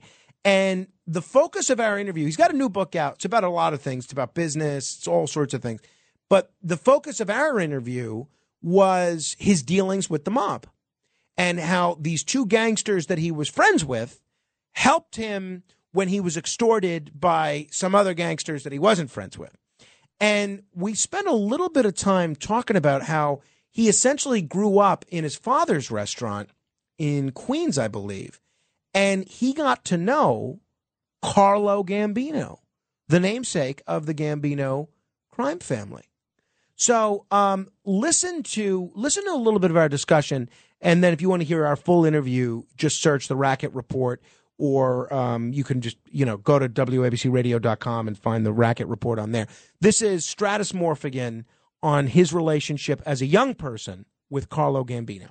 We'll get that for you in a second. But tell me, what was the relationship that you had, even as a 6-year-old, with Carlo Gambino? Yeah, it was like 1973. I was 6 years old, and I would always see every time this short, diminutive man would walk in, he gained so much respect from all the staff, my father included. Had his special table, was there a couple of nights a week, always coming with 5 or 6 guys, and they would sit in the back. To me, I saw him as a nice old man, and I started hearing how the managers were talking with my father, get Mr. Gambino this, get Mr. Gambino that, make sure he's got his table. So I walked up to him as a 6-year-old because I was very social, and I started pouring water as a chubby little busboy, and I said, good evening, Mr. Gambino. And the whole table just stopped talking. I mean, it was like silence. I still remember it like it was yesterday. And I looked and I said, wow, what did I do? And then Mr. Gambino says, come here, kid. I sat right next to him. He put his arm around me. He slips a $20 bill in my pocket. And he goes, hi, it's good enough. I'm like, wow, I guess he's giving me money, so I didn't do anything that bad. Sure. But I had no clue what that meant. It was my first lesson in discretion in owning a restaurant. And what a lesson it was to be taught by Carlo Gambino. So if you want to hear the whole discussion, it's really interesting. He has such a tremendous presence about him, this guy. I'm going to check out his restaurant. I think it's called, he's got a couple of them, but I'm going to check it out. I was impressed with this guy. I might invite him back on because he has a lot to say in this book, not just about the mob, but about being Greek, about the restaurant business. 800-848-9222. Terry is in Ossining. Hello, Terry. You're not calling from the prison up there, are you? No, I am not. I live at the top of a hill in Ossining, New York. Listen, I wanted to. I called once before. I'm not even sure who I'm speaking to. This is Mr. Morano. When last seen? Oh, okay. Well, I called you a couple of weeks ago. We started talking about the microwave weapon, and the phone call got cut off. I didn't never get finished hearing what happened with that, but whatever. If they discovered what that was. Can I just ask you quick what your conclusion was about that thing? They're trying to say it was a microwave weapon? Remind me of, I'll be honest, I've forgotten what we were talking about, Terry. There's this thing on the news I saw several months ago about there's a Havana syndrome. Yeah. So, I mean, the short answer is nobody knows. All right. I am skeptical. And, the thing that was so interesting to me about the Havana syndrome situation was the rush to blame Russia. We knew almost nothing about it. Some diplomats and some CIA folks were experiencing some head injuries and some ill effects. And immediately, before anybody even knew what it was, we were all saying, oh, yes, but we think the Russians are responsible. So I don't know that we know for sure what exactly has happened. I've interviewed people that have suffered with this Havana syndrome. I don't think they're faking it. I think they're very sincere in being injured. I'm not ready to chalk it up to some sort of mysterious new microwave weapon. But honestly, Terry, I have no idea. Okay, the only thing was, what I started to say, too, was, and then the phone call got cut off. I lost the signal. Very suspicious. Something on the news said something about crickets were causing them. I swear I saw that on TV. They said they're crickets. Yeah, no, I saw that as well. The bottom line is we don't know. We don't know what it is. Yeah. Okay. But anyway, I've always been fascinated since I was a kid with aliens and stuff. And, I can give you one situation. It must have been around 1981 or 82. Times were different, for all the people, kids in Oshing, teenagers, go down to the train station, hang out and, drink some beers. Nobody really bothered us as long as we were quiet. But one day I was late and a lot of friends were down there. Fortunately, I guess they were all a little, bombed a little bit. But, I walked down there and I had some beer. I went down there and all of a sudden I looked across the river near New City, which is across from us. And I looked up, I saw a V-shaped with 5 red lights, and it was just sitting there. So I started asking people, I said, doesn't that bother you guys up there? And they all looked at it. Oh, I don't know what it is, And it didn't move. It just sat there. So what do you think it was, Terry? Somebody said something like, well, it's planes in formation. I said, it can't be planes in formation. It's not moving, And I'll give you another wild experience. One time I was on a plane. I can't, and the thing was, you couldn't talk about it. If you said it, everybody was like, he's nuts, But that particular one I looked on YouTube not too long ago, and I saw somebody claim they came out of a church nearby, and they think they saw the same thing. And what's weird is you go to the Ossining train station. I don't know what the coincidence is, but there's this arch. Some architect built an arch. And I was down there one day. I was like, they have this like crystal thing. It's a weird looking sculpture. I was like, that thing's like pointing right where I saw that thing years ago. I don't know who the sculptor was. It was just weird. But then I had another experience once where I was on a plane. And I had never slept on planes, but I kind of put my head against the window. All of a sudden, the plane went up in the clouds. And, and I just looked out. I said, oh, man, we're up in the clouds. All of a sudden, it came out of the clouds, and it was like there were like stars, like you would see in Star Wars or Star Trek. And the lights were shining down. And, I was like, and it scared me. And there was a lady across the aisle from me all by herself in the opposite. There wasn't too many people on the plane. And all of a sudden, I feel like it's just something stupid because I wanted to go out of space. But I said, oh, God, get us back to Earth. Terry, that's wild. I don't know why this stuff keeps happening to you. I got to hang around with you, hopefully see some of these sightings. I've never been so blessed. All right. Coming up in just a moment, we're going to do denunciations. Those of you that are on hold, I will take your calls. 800-848-9222. Not denunciation, excuse me.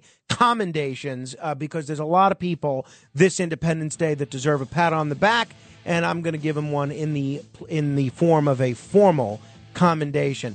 A lot of other stuff to get to as well. You want to join the Facebook page, facebook.com/Morano Fan. There's also a Facebook group that if you want to contribute to anything that we're talking about on the show, that's the place to go and do it. Those of you that are holding, we'll get to you momentarily. Until next hour, keep asking questions.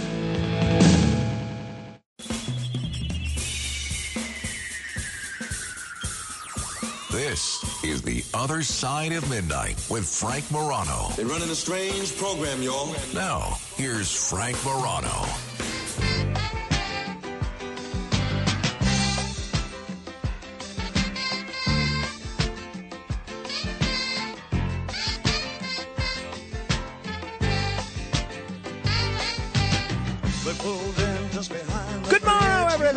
This is The Other Side of Midnight. I'm Frank Morano. It's Independence Day. Hopefully you're doing something fun today, but also something that is patriotic. Maybe it's going to a local parade in your area. Maybe it's watching 1776. Maybe it's putting out the American flag and letting it wave proudly, or, you know, even your state flag. In our home, my wife has capped me at 2 flags. So I'd love to put up 4 flags, but she will not allow more than 2 flags. She's got a cap on flags and lawn signs. 2 each. So, but whatever you're doing today, hopefully you'll have some fun. Maybe you get a chance to relax a little bit. Maybe you get a chance to, spend time with some friends or with some family. But always remember that a lot of people sacrificed a great deal so that we can have today as a holiday. And that's true every day, but it's especially important to remember on days like this one, which leads me to one of the people, or one of the groups of people, that are the proud recipient of The Other Side of Midnight presents Commendations. I really do have to give a commendation first and foremost to America, the United States of America, to be specific. If you look at the Founding Fathers and the debates they had, one of the things that's so inaccurate is whenever people say, well, the Founding Fathers believed this, and somebody else will say, no, they didn't. The Founding Fathers believed that. Usually, they're both right. The Founding Fathers were people that had the full spectrum of political beliefs represented, just like we do today. There was people on one side of the political spectrum, on the other side of the political spectrum, but they really, through a lot of compromise and through a lot of sacrifice, were able to give the world a pretty amazing gift, which is this country, which, again, in spite of all its faults, is a pretty impressive one. So I want to give a commendation to America. I also want to give a commendation to Natalie Figurs. So Thomas Raynard James has spent the last 30 years in prison for a crime that he did not commit. Now, fortunately, he's out of prison. And where does this guy go to get the last 31 years of his life back? So in 1990, a man named Francis McKinnon was murdered. A year later, at the age of 23, Thomas Raynard James was sent to Florida State Prison for life for murdering McKinnon. He has always maintained that he was innocent. But it wasn't until 2020 when his friends began raising money for his defense, and they came across a lawyer by the name of Natalie Figurs. And that's when James's life began to transform. See, James was sent down for the murder of McKinnon because police were told by witnesses McKinnon had been robbed and murdered by a man named Tommy James or Thomas James. Where were the Shondells at the time? That's the question. So McKinnon's stepdaughter is also reported as having told police she witnessed the murder. So James was convicted. Murder in the first degree, handed a life sentence. Now, during his time inside, James claims that he reached out to the Innocence Project in Florida. However, he was told they could not proceed with the case. He also argued his innocence by trying to file multiple motions, but they were similarly rejected. So this woman, Natalie Figurs, who is not even a criminal defense attorney, she's a business and personal injury attorney who had only been out of law school for 2 years, and she was weeks away from giving birth in 2020. She agreed to read up on James's case, having been persuaded to do so by his friends. So once she saw the evidence and reviewed the case, she said it was pretty clear that a mistake had occurred, and she was flabbergasted that he submitted that many appeals and they didn't see the same thing. So when you hear that, it's just a mistaken identity due to a name. How can somebody be wrongfully convicted just by having the same name? This is an attorney who was a personal injury lawyer, never dealt with criminal law. And she took on James's case, worked tirelessly for hours on end, and finally got his case reopened and this conviction vacated. So now an innocent man who was spent the last 3 decades behind bars is now free, and the person that he has primarily to thank for that is Natalie Figurs. So I'm giving a commendation to both Mr. James, Thomas Raynard James, and Natalie Figures. I want to commend Chick-fil-A. Chick-fil-A is America's favorite fast food restaurant for the 8th consecutive year. It has maintained its position as America's favorite fast food restaurant for 8 years in a row, according to the American Customer Satisfaction Index. That's in spite of the fact that overall, customers prefer full-service restaurants over fast food. This, by the way, is an incredible victory for Chick-fil-A. Even though Americans said in this customer satisfaction survey, customer satisfaction index, that they preferred the standard restaurant experience, the dining, the waiter and everything, Chick-fil-A was still more popular than not only all the other fast food restaurants, but all of the restaurants, period. Chick-fil-A is the most popular restaurant in the country. Really? Can you believe that? Even though fast food declined in popularity this year, Chick-fil-A maintained its score of 83, the highest score in the American Customer Satisfaction Index. It's amazing. Absolutely amazing. Following Chick-fil-A in the fast food category was sandwich chain Jimmy John's, which I'm not familiar with. I've never been there. I'm not a big fast food guy, but I never even heard of them. Hey, I want to commend these first responders in Howell, New Jersey. A worker who was nearly buried for hours in a trench came out of the incident unscathed thanks to rescue efforts from multiple local agencies. According to the Howell police, a 26-year-old man was trapped in a hole on Carmine Way. It's no reflection upon people that have the name Carmine. Surrounded by dirt up to his shoulders after reportedly attempting to dig footing for a deck on the property. So authorities were called to the scene at 3:30 in the afternoon on Thursday, and the first responding officers used construction debris from the scene to shield the man's face from any other dirt that might collapse around him. Now think of how quick-witted these workers were to think to do that, to use construction debris to shield his face. So the first responders, including the Howell police, they were able to rescue this guy and get him extricated after about 3 hours. So he was stuck in the dirt for 3 hours. He escaped without injury. So 2 first responders were treated for minor injuries. So a big shout out to everybody that was responsible for that rescue. And that's really nice. I want to give a commendation to Nick Barbaro, who bought me lunch on Friday. So for me, it was more like breakfast, but for him, it was lunch/dinner. Great meal. Absolutely outstanding. Still thinking about those baked clams. Thank you, Nick Barbaro. I want to commend the Colorado Avalanche on winning the Stanley Cup. So they're having this parade, as most Stanley Cup winning teams do. The parade and the rally is expected to draw, or did draw, more than 200,000 fans. 200,000 fans. That's incredible. This is a tremendous victory, not only for the Colorado Avalanche, but for all the Colorado hockey fans. They were up against a very good team with Tampa, and Tampa, you saw the job they did against the Rangers. Oh, Frank, I have to give you this little tidbit of information. Please. This Stanley Cup, the 2022 Stanley Cup, was the first ever in all the years of the National Hockey League, first ever Stanley Cup where you had 2 teams with names that did not end in the letter S. Interesting. The Tampa Bay Lightning and the Colorado Avalanche. Avalanche, Lightning, it was the first time ever. Yep. Well, don't you think they should add an S at this point now? Now that they've got some legitimacy attached to them and they won the Stanley Cup, they're champions, throw an S on there.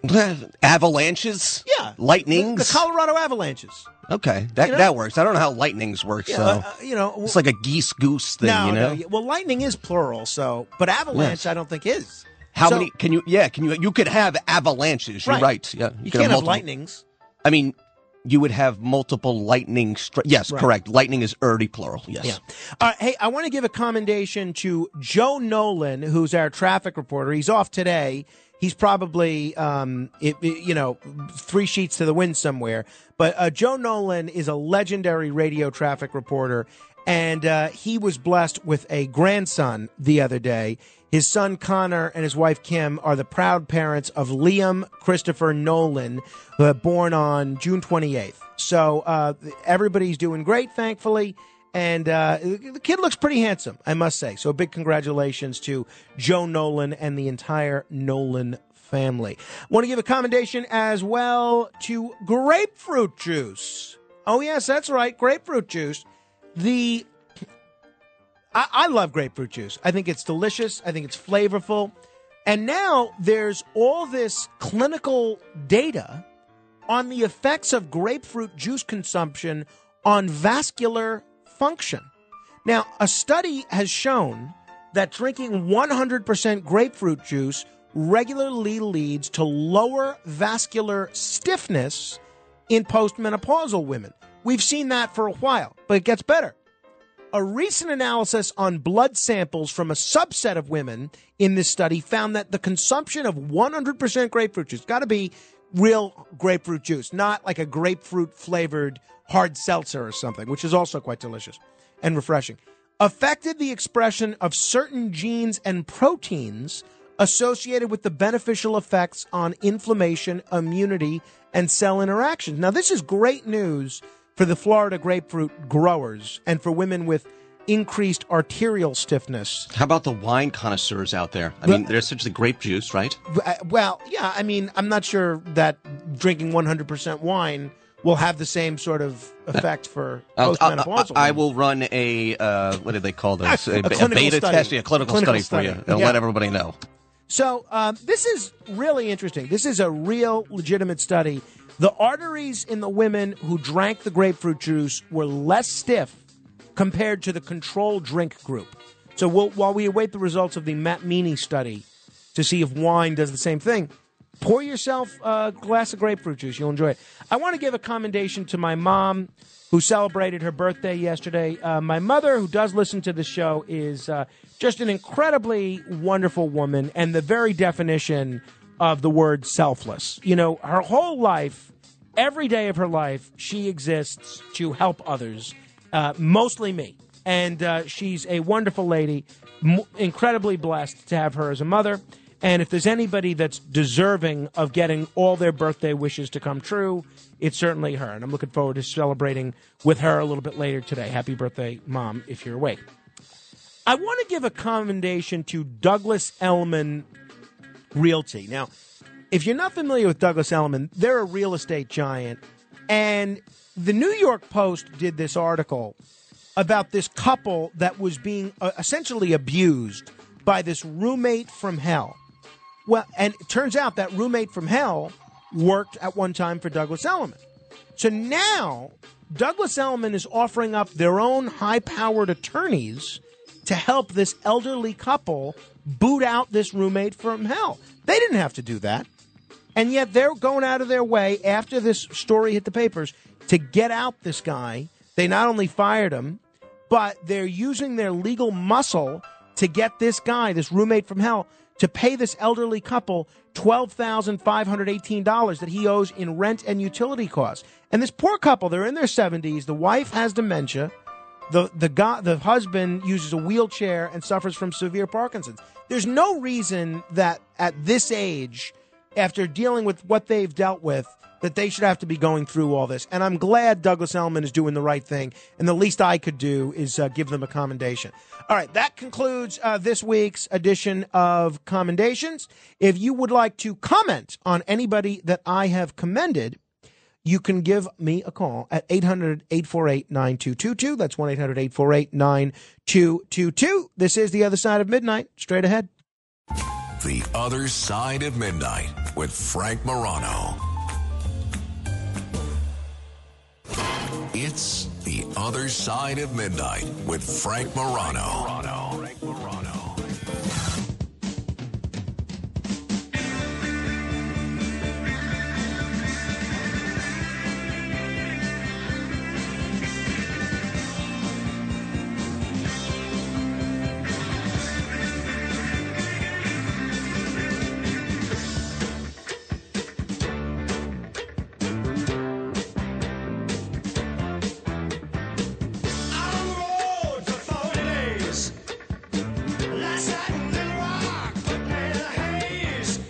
This is The Other Side of Midnight. I'm Frank Morano.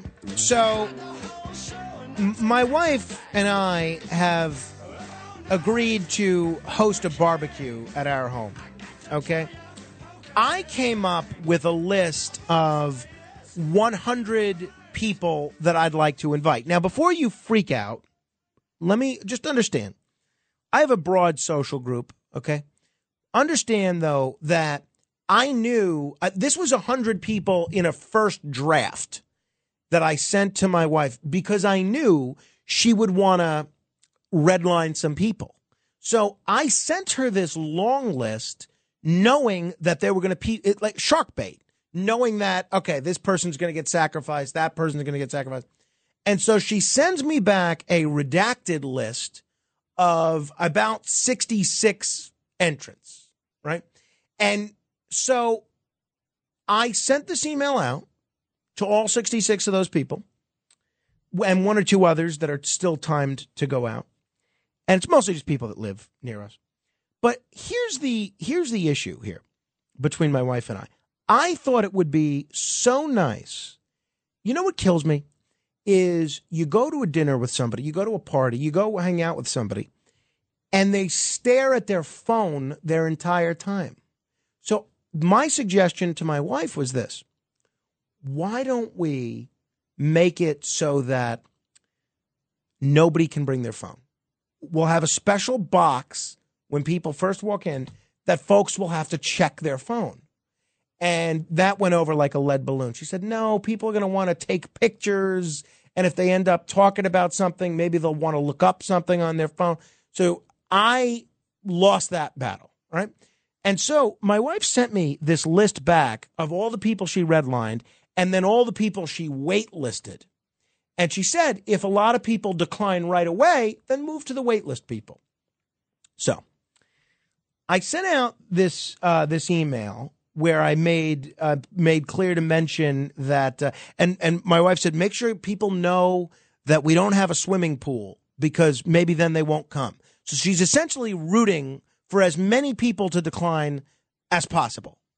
And she's trying to make it, very unattractive to folks. So I sent out this email, which I thought was very clever in the manner in which I wrote it. And I received this response from none other than Juliet Huddy. This was sent to me at 4:36 in the morning on July 3rd. I was still recovering from my Ozark / bourbon binge, so I didn't see it until a little later. But Juliet Huddy writes the following. I couldn't sleep, so I was scrolling through my phone because phones are very important to my happiness and are actually somewhat of a mental health necessity if you think about it. Finally, after 36 hours of nonstop bedlam, the house was quiet until I read your email and laughed out loud. I guess she's dog sitting or something. Causing the strange dog in my bed to get up, which caused its collar to rattle, which caused my dogs downstairs sleeping with John. You see, we can't sleep together while we pet sit because, God forbid, Wiggy lets Luna lay down near him to go berserk. Thank you both of you for turning my house back into a torture chamber.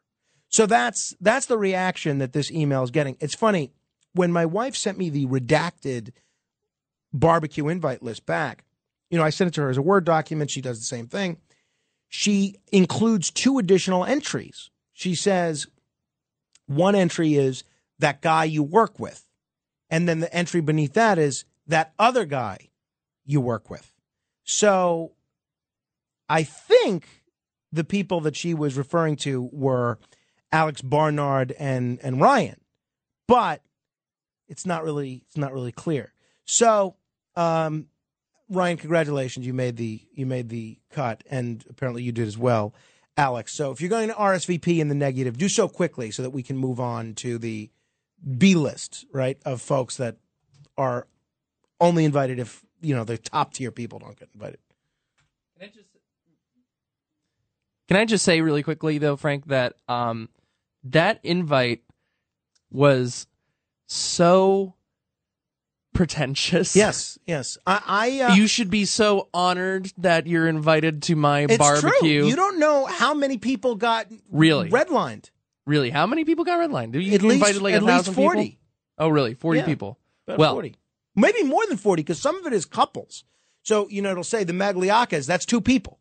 It's 4 if you count their kids, and they didn't make it, unfortunately. Don't tell them that, though, because in case a lot of people decline, they'll be on the B list. oh, I'm sure that saying that over the air won't, I know, but you can always play it off as just that I'm just doing this for entertainment's sake. Well, yeah, okay, that's fair. Yeah. So, your RSVP is expected soon. You've got it. All right. Thank you. All right. 800-848-9222. Evelyn is in Bayonne. Hello there, Evelyn. Hi, Frank. How you doing? Great. I've got another quick idea for what to take to your barbecues. I'm ready. Instead of the usual beer, wine, or hard liquor, how about a cordial? Amaretto, Chambord, Oh, Frangelico. that's interesting. That's a creative suggestion. I like that a lot. I like it because you can have it as an after-dinner drink or put it in your coffee, and it's not something that a lot of people would think to bring. I certainly would not have thought of that, but for this conversation, I like that a lot. So what's your favorite cordial? Since you mentioned amaretto, is that yours? Amaretto's number one. Actually, it's pretty much 1, 2, 3 there. Amaretto, I like. Chambord, if I'm in a fruity kind of thing. And I love hazelnut, so Frangelica's right up. Those yes. are my top 3. By the way, all 3 of those, when it gets a little cooler, all of those make a great complement to hot chocolate in the winter. A nice amaretto hot chocolate or a nice Frangelica hot chocolate or maybe even both. You can't go wrong. Yes, I agree completely. All right. Thank you for that suggestion, Evelyn. Paul is in North Carolina. Paul, why are there so few UFO sightings in North Carolina? Apparently you're near the bottom. Well, I don't know. I think there's a Southern comedian who makes he has some shtick involving UFOs, and his scenario was, okay, the kids, we're going to Earth. Make sure you go to the bathroom. No stops along the way. And it was basically from the perspective of someone coming to visit Earth and where they were going to land. It was, I can't, James something or other, Southern comedian. But anyway, the remark I was going to make, and let me preface my remarks by if I say something not that's edit worthy, but some folks may find the term I'm going to use maybe a little offensive. I don't know, but I'm not a religious person, and I'm the last person to use religion as a support for a position I take. We got the disclaimer here, Paul. Now go ahead. Are you going to go into some profanity laced tirade here? No, I'm. Well, I was going to say holy roller, but I said religious person instead. But my issue is with gluttony as a human being, and just I'm not a liberal bleeding heart, but you look at certain situations around the world, and they're pretty sad. And I think just as a human being, gluttony is wrong, and that's why I have an issue with the Nathan's annual hot dog eating contest. I think I find it rather disgusting, and another reason is they put too much salt in them. Well, that's a good point. There's Look, a national brand. I'm not going to mention them, but they have a delicious all beef hot dog that has half the salt of Nathan's. Well, tell us. Let us in on the secret, Paul. We people may want to get a low sodium hot dog. What is it? Sabret, S-A-B-B-R-E-T-T. Sabret. Okay, yeah, that used to be the one that they'd serve at Yankee Stadium. Right. Well, Salen's is served down here at our AAA affiliate. I think it's the White Sox. Anyway, the Charlotte Knights have that type of relationship with Salem, but there's too much salt in Salem. Sabret has half the salt, and I'm not supposed to eat hot dogs anyway, but when I crave one, I don't want to eat a mouthful of salt, for crying out loud. I understand that. Paul, I don't understand what that whole disclaimer was about, that you were worried about offending people. I mean, all you've said is that you don't want people eating 60, 70 hot dogs in 10 minutes, which is far from an unreasonable position. Thank you. No, I was going to say I'm not a holy roller by any stretch of the I see. imagination, but Okay, I said I'm not a religious person, Gotcha. and I will not use religion ever. I'm the last person that will use religion as an to support a debate or argument. I got you. Okay, That's all I was saying. God bless you, Paul.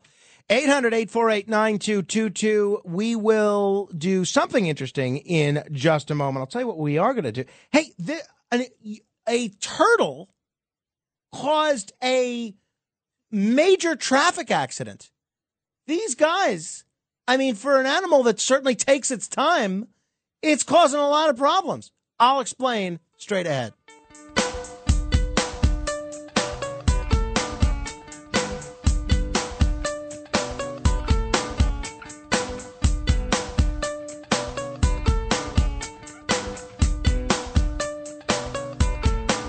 If these walls came crumbling down, it fell so hard to make us lose our faith.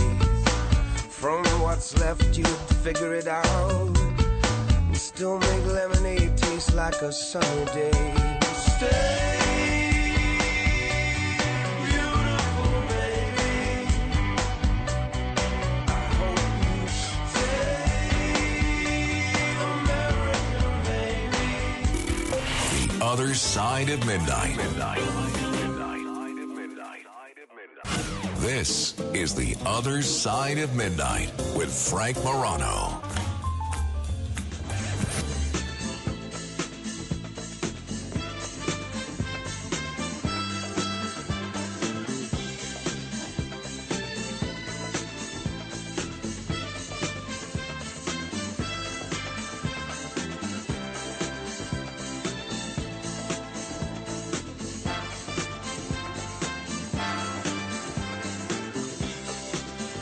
This is The Other Side of Midnight. I'm Frank Morano. You can find me on Facebook, facebook.com/MoranoFam. You can follow me on Twitter at Frank Morano. And be sure to follow the station on both of those platforms, 77 WABC on both Facebook and Twitter. There's a ton of great content on our station's social media platforms, including a lot of stuff that's exclusive to the web that you won't hear on the radio. So if you're not following 77 WABC on Twitter, you're missing out on some fun stuff. Hey, one of the places that my wife and I really enjoy going on vacation to every summer, and I think we're going to try and go in August, is Cape May, New Jersey. We really love it. It's close enough that you can drive, but it's far away enough that you feel like you're away. And it's sort of it's a different part of the Jersey Shore. It's a little more, I don't know, a little more historic. There's no boardwalk area. It's more, it's kind of a throwback. At least I feel like I'm kind of walking in a different time than when you go to Cape May as opposed to Atlantic City or Long Beach Island or Belmar or something like that. So this story really caught my eye because one of the things that's so great about Cape May is there's a ton of nature there. There's birds, there's fish, there's dolphins. If you take the Cape May ferry from Cape May to Delaware, you can see dolphins, and you'd see dolphins right in the water there. It's really neat. So you can also see turtles. And intersection after intersection in Cape May has signs warning about turtle crossings. Well, a turtle caused a 3-car crash in Cape May, New Jersey, when a considerate driver stopped to let this turtle that was probably in the midst of a race against a hare or something inch across the road. And this guy, the driver, stopped, and apparently so suddenly, he was rear-ended by the car behind him. That car also stopped and was rear-ended by the car behind him. So this turtle caused this 3-car crash. The driver hit the brakes while motoring in Stone Harbor, which is a well-known hub for sea turtle nesting and street crossings, in order to avoid crushing this slow-moving little guy. So the car behind the vehicle slammed into it. A third car crashed into both of them. All 3 of the cars were badly damaged. Thankfully, nobody was hurt. So the fire department in Stone Harbor, the volunteer fire department, like a lot of them are, they put out a statement that said, please make sure that when you stop for a turtle, that the drivers behind you have time to stop. We realize the desire to not hit a turtle, but you and others are just as important. Now, I don't understand what the fire department, look, I mean, obviously you want to give as much notice to the car behind you as possible that you're going to be braking, but there are turtle crossing signs all over the place. What are you supposed to do if you see the turtle? Just keep driving? No, you got to stop when you see it.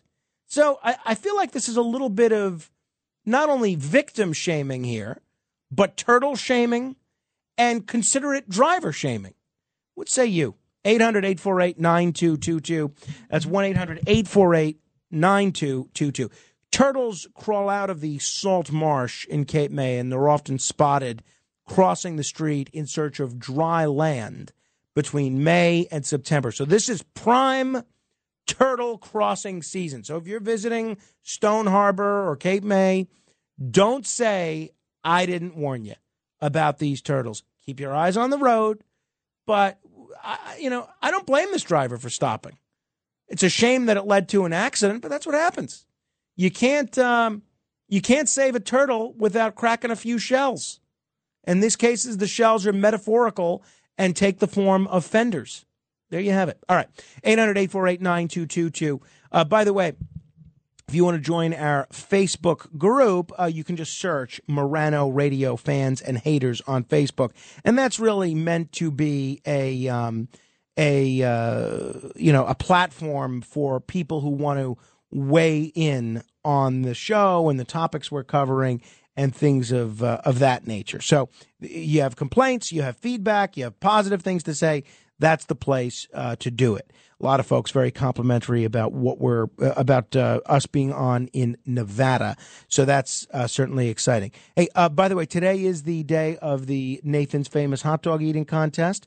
So we will tell you what you can expect as far as that contest goes.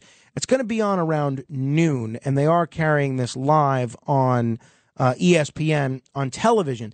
I've always said that they should carry that on radio, too. I don't know why they don't do that. They certainly should. I don't understand what the story is on that. But we're going to have we'll give you the highlights come this time tomorrow. But I'll tell you about it a little bit later. Now, if you want to email me, by the way, you can do so, frank.morano@wabcradio.com. That's frank.morano @wabcradio.com.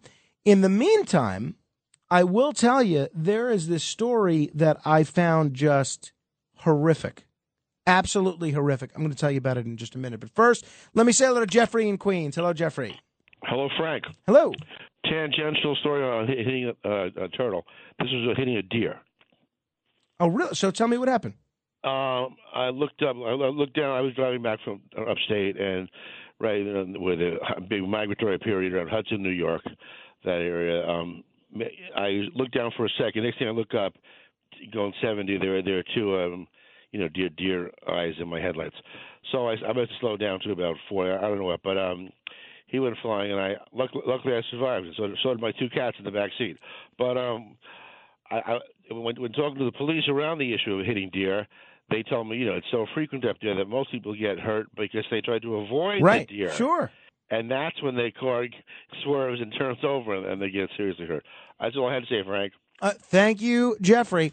All right, bodegas, Twitter, and more in mere moments. This is The Other Side of Midnight. Straight ahead. The Other Side of Midnight. It's The Other Side of Midnight with Frank Morano.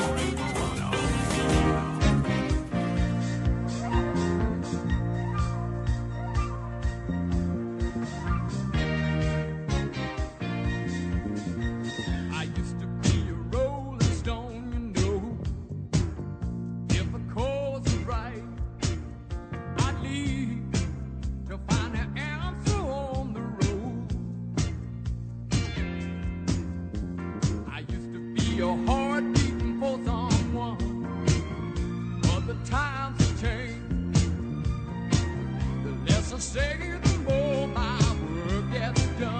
The great Elton John singing of Philadelphia freedom, something that we certainly remember each and every Independence Day, especially this one. Hey, I'll tell you where freedom is lacking, okay? We are now in an era where, look, you do something stupid on social media, and look, I was drunkenly tweeting insults to politicians on Sunday morning, which, I'm not proud of, but it's not the biggest deal in the world. That no one's going to call for my firing for that. At least I hope not. But we're now in an era where your job is at stake if the Twitter mob turns on you. This was the case for Griffin Green. Now, Griffin Green is a 24-year-old young man. Do you remember what it was like to be 24? I mean, you don't know which end is up. You're a little dopey at 24. Let's face it. At least I was. I'm not speaking for anybody else. I was. So this fella is from Michigan. He moves to New York City. He relocates there last week to take up a new role. Great job as a sales development rep with the software company Outreach. Good job, good company. Now, he moves to the South Bronx. He sublets an apartment after arriving in New York, and he shares a series of videos to TikTok. TikTok is one of these video social media services. I'm not into TikTok because, they're giving all our data to the Chinese Communist government, and that's not really my thing. But it's very popular. People love TikTok. And you share videos on there, short form videos. And so this Midwestern college graduate shares a bunch of videos on TikTok, essentially very crassly claiming culture shock about his new surroundings. He says something along the lines of, I should have grabbed the audio, but you get it. He says something along the lines of, okay, so I just moved to New York and I'm going to go grocery shopping. And so I type in like grocery stores. By the way, can we pause here? Why does every 20-something feel the need to insert the word like in the middle of sentences? I do not understand it. Why couldn't he just say, so I type in grocery stores?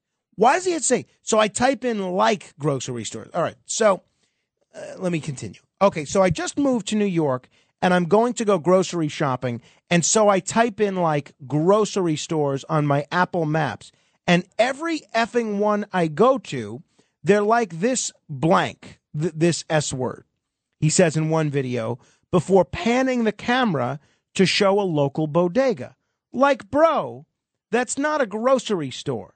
I'm trying to get like eggs, yogurt, cheese, blank like that. Like, look at this place. He later stated, like, I've literally been to like 5 of those now. And like, I don't know what the F I'm going to do about what the F I'm about to do for dinner. Like, where are the Krogers and the Whole Foods at? Like, I'm about to eat effing like cereal and ramen for dinner. Like, what the F? Now, this guy's an idiot, but he's 24. Okay. You shouldn't move to the South Bronx expecting there to be a Whole Foods and a Kroger on every corner. Additionally, it drives me crazy that he used the word like every other sentence. It's like a big deal to me. So anyway, if I didn't like what this guy was doing, which I don't, you know what I would do? I would not watch his videos on TikTok. That's what I would do. That would be the sum total of it. But that's not good enough for the Vox Populi. So one person promptly shared the clip of one of these videos to Twitter, where it quickly went viral, with this fella, Green, earning the moniker Bodega Bro. The clip attracted widespread attention, with some saying Green was exuding white privilege with his insensitive remarks about the Bronx, which is, of course, a minority borough of the city. So ultimately, you see where this is going. Now, Perez Hilton, who's a very famous blogger, he tweets, "I'm sure this bro thought he was being funny, but did anyone else view this as racist or just me?" Well, excuse me. Okay, maybe it's anti-New York. It's anti-urban. It's not racist. He wants a Kroger's and a Whole Foods. He's not saying, I'm not going to this effing place because there's Mexicans here. I'm not saying anything like that. So Perez Hilton immediately injects race into the argument. And whenever you start that, whenever you can play the race card, you're always in a dangerous situation for the person that's being accused of being racist. So another TikTok star by the name of Dutch D. Carvalho, also slammed Green, saying, quote, "I mean, what's he been here, like 2 days? And he found a way to make fun of the stores that many people in the community rely on?" So according to Reason magazine, outraged viewers also took issue with other clips of Green surveying his new surroundings in the Bronx. So think of that. People were so upset about what he did in these bodega videos that they had to go and watch all the videos he's ever done. That's real outrage. Quote, "I'm in the Bronx for a few weeks, so I'm like the only white dude in this whole gym. So I got this NAACP shirt so these people vibe with me more." In another clip, he allegedly remarked on how many gay people resided in New York, questioning whether, quote, "being gay is just the thing now." Social media sleuths uncovered an older TikTok video made by Green in which he showed off a confidential offer of employment letter and announced he was moving to New York City. The letter revealed he worked at Outreach, and one person tweeted the tech firm to alert them to Green's viral bodega video. Understand, they ratted him out to his employer. Okay? And very specific complaints. I don't think it's very flattering to have this type of person representing your company. They write from a private account. I love these keyboard warriors that hide behind all these pseudonyms. I would revalue his employment if I were you. And sure enough, that's what they did. They fired this guy. They fired this guy because he became the latest victim of the Twitter mob. Now, again, it's difficult to have a lot of sympathy for this guy, Mr. Green, because he does use the word "like" every other sentence, and because he is kind of a jerk, it seems. But should he really lose his job for these dopey TikTok videos? I find this absolutely reprehensible. What do you think? 800-848-9222. That's 1-800-848-9222. Outreach did respond later. Thank you for bringing this to our attention. Upon investigation, we took swift internal action in accordance with our company policies and in alignment with our core values. He is no longer an employee of Outreach. Oh, whoop-de-doo for you, Outreach. You're solving racism one TikTok video at a time. Give me a break. This guy, look, he's a buffoon. He should not have been fired for these, in my opinion. You want to feel differently? You're welcome to. This is The Other Side of Midnight. Until next hour, always remember, especially in the Twitterverse, your influence counts. Make sure you use it.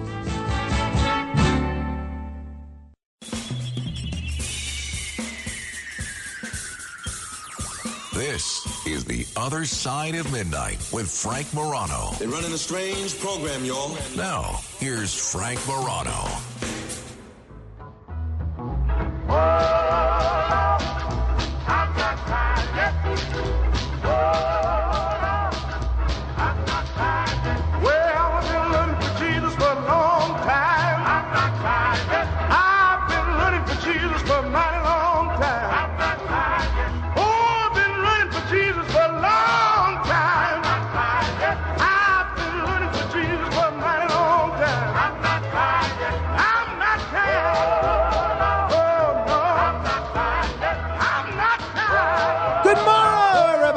This is The Other Side of Midnight. I'm Frank Morano. Thanks for tuning in.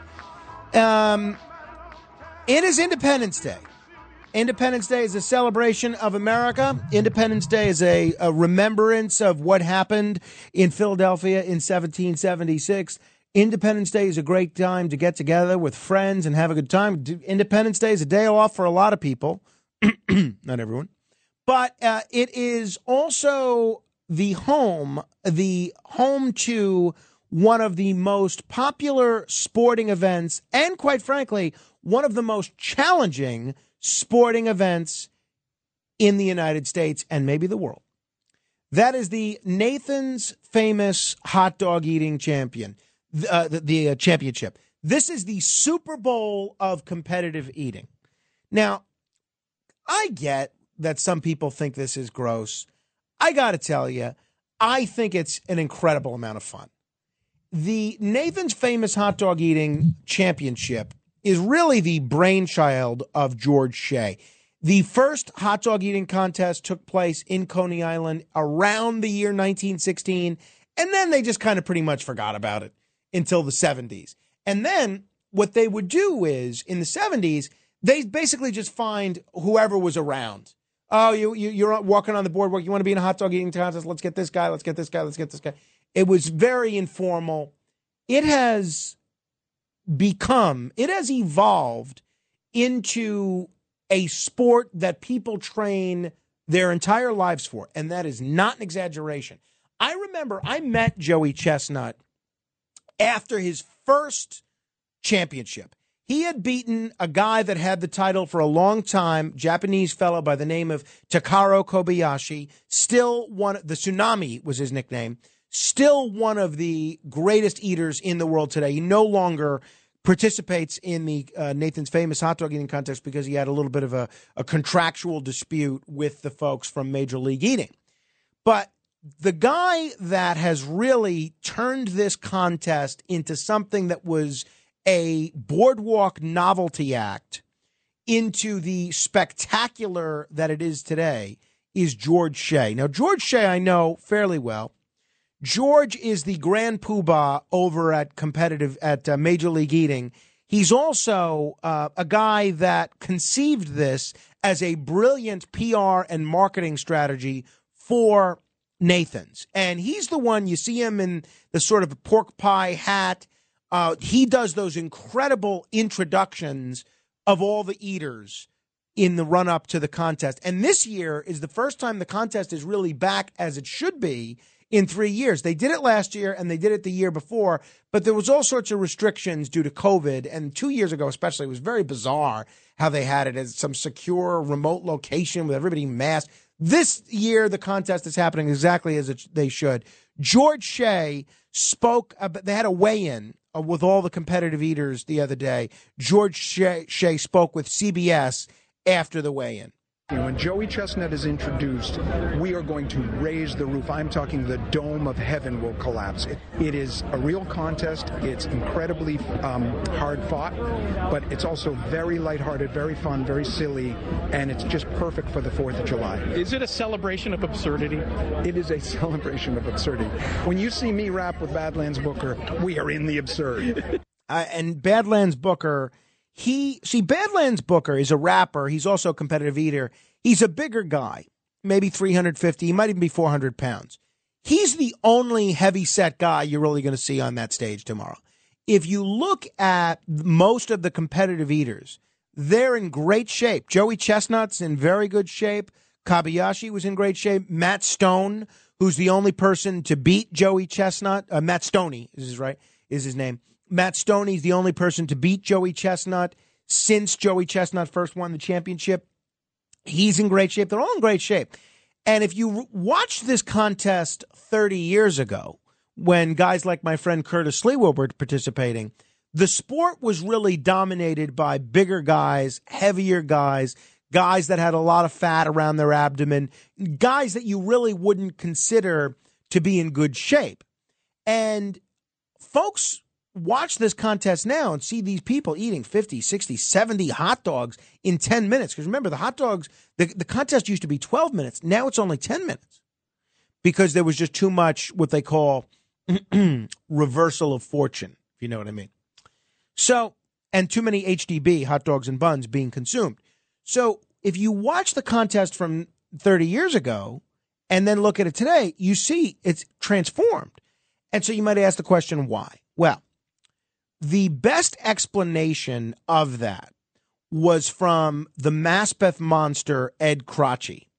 Ed Crotchy came up with what he called the belt of fat theory. He wrote a thesis on it for a very detailed academic publication.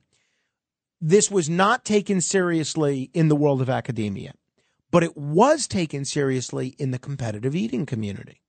So the Maspeth monster, Ed Crotchy, he couldn't understand why, as he got heavier, his HDB total would decline. So what Ed Crotchy came up with was that because muscle is more flexible and more pliable than fat, and because muscle around your abdomen is more easy to stretch out and expand than fat is, the more muscle you have around your abdomen as opposed to fat, the better you're able to compete. And that's certainly been true with Joey Chestnut. Now, it was very interesting at that weigh-in at the Hudson Yards on Friday. Joey Chestnut hobbled there on crutches. So he's gotten an injury. It's a ruptured tendon. And people are wondering, is this going to affect his game? Joey Chestnut says no. He says, I'll be able to stand up and eat. I'm excited. This was Joey Chestnut after the weigh-in. I think I feel better than I look. I look pretty rough in the leg, but I'm going to go out there, I'm going to go out hungry, and I'm going to eat. This is something I love doing, and it's 4th of July. I'm going to push it. He is a 14-time Nathan's Famous champion, and he was sporting a black cast below his right knee and walking with crutches under each arm. His explanation, very simple, I'm not eating with my leg. He's only 38 years old. He is one of the most talented athletes in the world today. He's from Indiana. Last year, he broke his own world record by consuming an incredible 76 hot dogs and buns in just 10 minutes. That's extraordinary. That's extraordinary. You don't do that without a lot of training. You don't do that without a lot of practice, and he certainly is extraordinary. You want to see something really interesting? ESPN does this documentary series. It's called 30 for 30. And they did a 30 for 30 on the rivalry between Joey Chestnut and Takaro Kobayashi. This is one of the, I'm not joking here, this is not hyperbole, this is one of the greatest pieces of sports journalism I've ever seen. It's brilliantly produced. At times, it's incredibly emotional. It's incredibly educational. You learn about how these guys train. You see the jaw exercises that Joey Chestnut does. I mean, it's extraordinary. So I do recommend, if you get the opportunity to watch that, the 30 for 30 ESPN documentary chronicling the rivalry between Joey Chestnut and Takaro Kobayashi. Now, an interesting thing happened a few years ago, because it used to be the men and the women all competed together in one contest. And that's what they do for every other competitive eating contest in the world. A few years ago, they started separating the men from the women. And it's nice that the female eaters are able to get some recognition. And last year, see, there was one female eater that had been dominating this contest. Her name is Miki Sudo. Amazing eater. She wasn't able to compete last year. I believe she was pregnant, so she wasn't able to compete. So Michelle Lesko, who I've actually met and who's a wonderful lady, she won. But she won with a total that was nowhere near what Miki Sudo was going to be watching. So as far as the female contest goes this year, and I don't think they're going to carry the female contest live, which is a shame. I think they're only carrying the men's contest live. But as far as what everybody's watching this year is, one, is this pregnancy going to slow down Miki Sudo at all? Is she out of practice? Is she a little rusty? And I think she has had the baby and everything's kosher now. Having a baby is very disruptive to your training regimen, believe me, your just lifestyle in general. So has this affected her training schedule? Additionally, Michelle Lesko, last year's champion, is she going to be able to, even though she's the champion, it's almost like when George Foreman fought Muhammad Ali. You know, George Foreman was the champion, but I think a lot of people viewed Muhammad Ali as the champion in that contest. And that's kind of what we're seeing here with Michelle Lesko in this face-off against Miki Sudo. Miki Sudo spoke after the weigh-in. I can't wait. It's such a rush of energy, competing in front of the crowd. I really feed off, the screaming and the yelling and the cheers, and it's a great feeling. So Miki Sudo won 7 straight titles from 2014 to 2021. Michelle Lesko won last year. So who knows? Is this going to be Miki Sudo rightly claiming her spot back? 800-848-9222 if you want to comment. Are you excited about the contest? Are you grossed out by the contest? Are you going to watch? Do you not care? What do you think? 800-848-9222. Now, Alex, Matt Blaze and I were giving you a little bit of an education in this the other day. You seemed kind of dismissive of this contest. You do not like the Nathan's Famous Hot Dog Eating Contest. Yeah, no, I think it's... I don't know. I think the whole concept of eating competitively is so repulsive to me because think about it this way. How can you possibly train just to shove food down your throat? I mean, that is possibly the most lazy sport idea that you could ever come up with. You need to watch this 30 for 30 documentary. These guys are many things. Frank, I'd sooner watch paint dry. No, but you don't understand. These guys are not lazy. They are not lazy in the least. These guys are warriors. I'm telling you. You've got to see this documentary and see the training.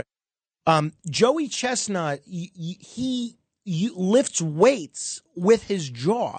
He basically ties a dumbbell to his jaw to strengthen his jaw muscles. It's extraordinary. It's absolutely extraordinary. I'm sure it is extraordinary, but you know what else is extraordinary? The fact that these guys don't wake up with the worst stomach aches ever, for their entire lives. I mean, how can they must be doing something to themselves that can keep them going for this long. You said he's won, 14 titles? 14 titles, yeah. How is he still walking? And he's only getting better. Last year was his best finish ever. With 76 HDB. Well, he's not. He's on crutches. So. Oh, well, yeah. And I'm one to talk. Tendon. But... Exactly. Right, exactly. Yeah, you're awfully judgmental up there. My email's pretentious. How is Joey Chestnut walking when you have difficulty walking? Suddenly we go nationwide and I get an ego here. Well, exactly. All right. So you want to comment, you can, 800-848-9222. So we know 4th of July is a big day for Franks, both Frank Moranos and Frank Footers. We know it's a big day for fireworks. We know it's a big day for barbecues. We know it's a big day for patriotism and the American flag. You know what else it's a big day for? You may not know this. Beer. 4th of July, or Independence Day, is the number 1 beer consumption day of the entire year. Number 1, more than the Super Bowl, more than St. Patrick's Day, more than Cinco de Mayo, more than Thanksgiving, Christmas, Labor Day combined, even ahead of Memorial Day, which is also a big beer holiday. It is the number 1 beer holiday in the country. It's not a joke. So I was really interested in this column that Mike Vaccaro wrote in the New York Post about beer jingles. And as he says, and Mike Vaccaro is a great writer, but he writes mostly about sports. It's the 4th of July weekend, so it seems like a perfect time to celebrate one of the great American traditions of all, one that has lain dormant and been on some lean times recently, but has a genuinely glorious past. Beer jingles. Beer jingles. We're going to explore that in a moment. You have a favorite beer jingle? I'll share you mine. We'll give you extra points if you could sing yours. 800-848-9222. That's 800-848-9222. This is The Other Side of Midnight. Straight ahead. The Other Side of Midnight with Frank Morano. It's The Other Side of Midnight with Frank Morano. And during the few moments that we have left, we want to talk right down to earth in a language that everybody here can easily understand.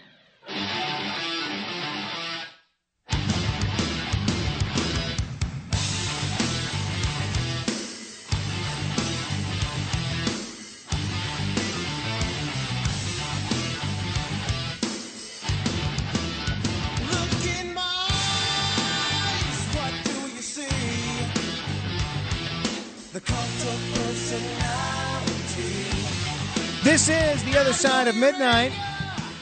I'm Frank Morano. Happy Independence Day. Just because it's a holiday doesn't mean you don't deserve quality live programming. And that's exactly what you're going to get on this station all day long. I hope you're doing something fun today. But whatever you're doing, just make sure you keep your radio on loud and proud. It's the best way to show your patriotism. Now, as I was mentioning, beer jingles. In this Mike Vaccaro interview, he lists what he thinks are the top 5 beer jingles. I think he's right. I think he is absolutely right.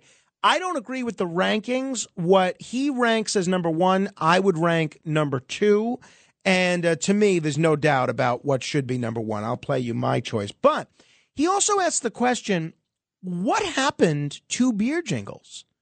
Why? Beer jingles used to be a big part of the sporting experience. Now, that's not the case. I mean, if you think of beer commercials now, and there's a lot of very good beer commercials, they all tend to rely on witty dialogue and not jingles. Why do you think that is? What happened? 800-848-9222. That's 1-800-848-9222. Something changed along the way. Mike Vaccaro theorizes that if there was a good throwback jingle, you're not forced to watch the commercials anymore, the way you were in a TV world that was limited to channels 2, 4, 5, 7, 9, and 11. So that's interesting. But I'm wondering if there's something else about why they stopped these beer jingles. If you have a theory, give us a call, 800-848-9222. So this is what Mike Vaccaro lists as his number 1 jingle. Very apropos that he listed it number 1 because, of course, Schaefer's is the beer to have when you're having more than one. Am I right? Without further ado, the Schaefer beer jingle.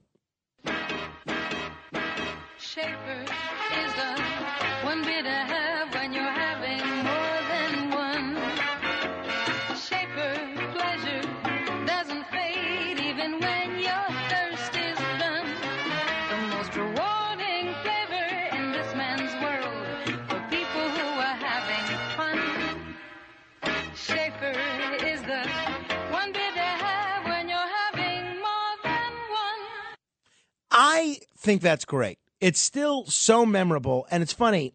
I went up to look up the lyrics, but for all these songs, except maybe one, I found that once the music was playing, I knew all the words.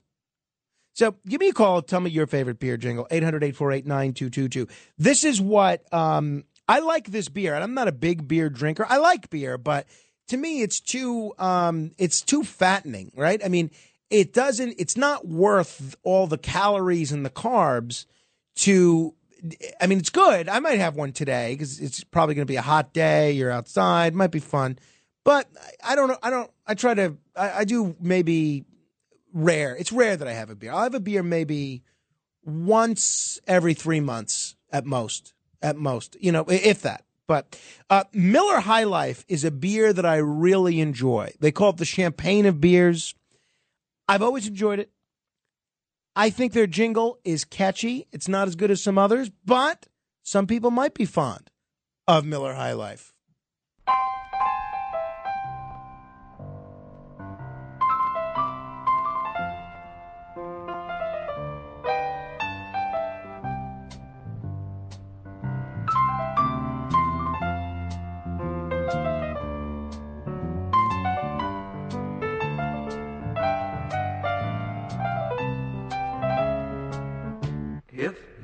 got the time. We've got the beer, Miller beer. Miller tastes too good to hurry through. But when it's time to relax, Miller stands clear. Beer after beer. If you've got the time, you've got the time. We've got the beer, Miller beer. If you've got the time. If you've got the time, we've got the beer, Miller. Now, this was the only jingle that I didn't remember the lyrics to. I guess maybe I wasn't of the right era. I don't remember these commercials. I don't know when these commercials aired, or maybe they aired during events that I wasn't really watching. Lowenbrow. I'm familiar with Lowenbrow as a beer, but I have to tell you, maybe maybe I should be embarrassed by this. I was totally unfamiliar with the Lowenbrow beer jingle. It is quite catchy, though. Lowenbrow. Here's to good friends. Tonight is kind of special. Where you been? Well, it wasn't easy getting tickets for this game. Hey, Bob. Eddie, I know exactly what I want. I want the biggest steak you've got and a bottle of Lowenbrow. Steak and Lowenbrow. Dolan, you're a genius. When you want the taste of a truly great American beer, tonight, let it be Lowenbrow. Here's to the chef. Here's to the bartender. Now, here is my favorite beer jingle is also a beer that I really enjoyed. And I was very pleased when they brought it back in the early 90s. And this is probably the beer jingle that I knew best because they brought it back for a second go round with that same jingle. I'm talking about Rheingold. My beer is Rheingold, the dry beer. And I still think of Rheingold whenever I buy beer.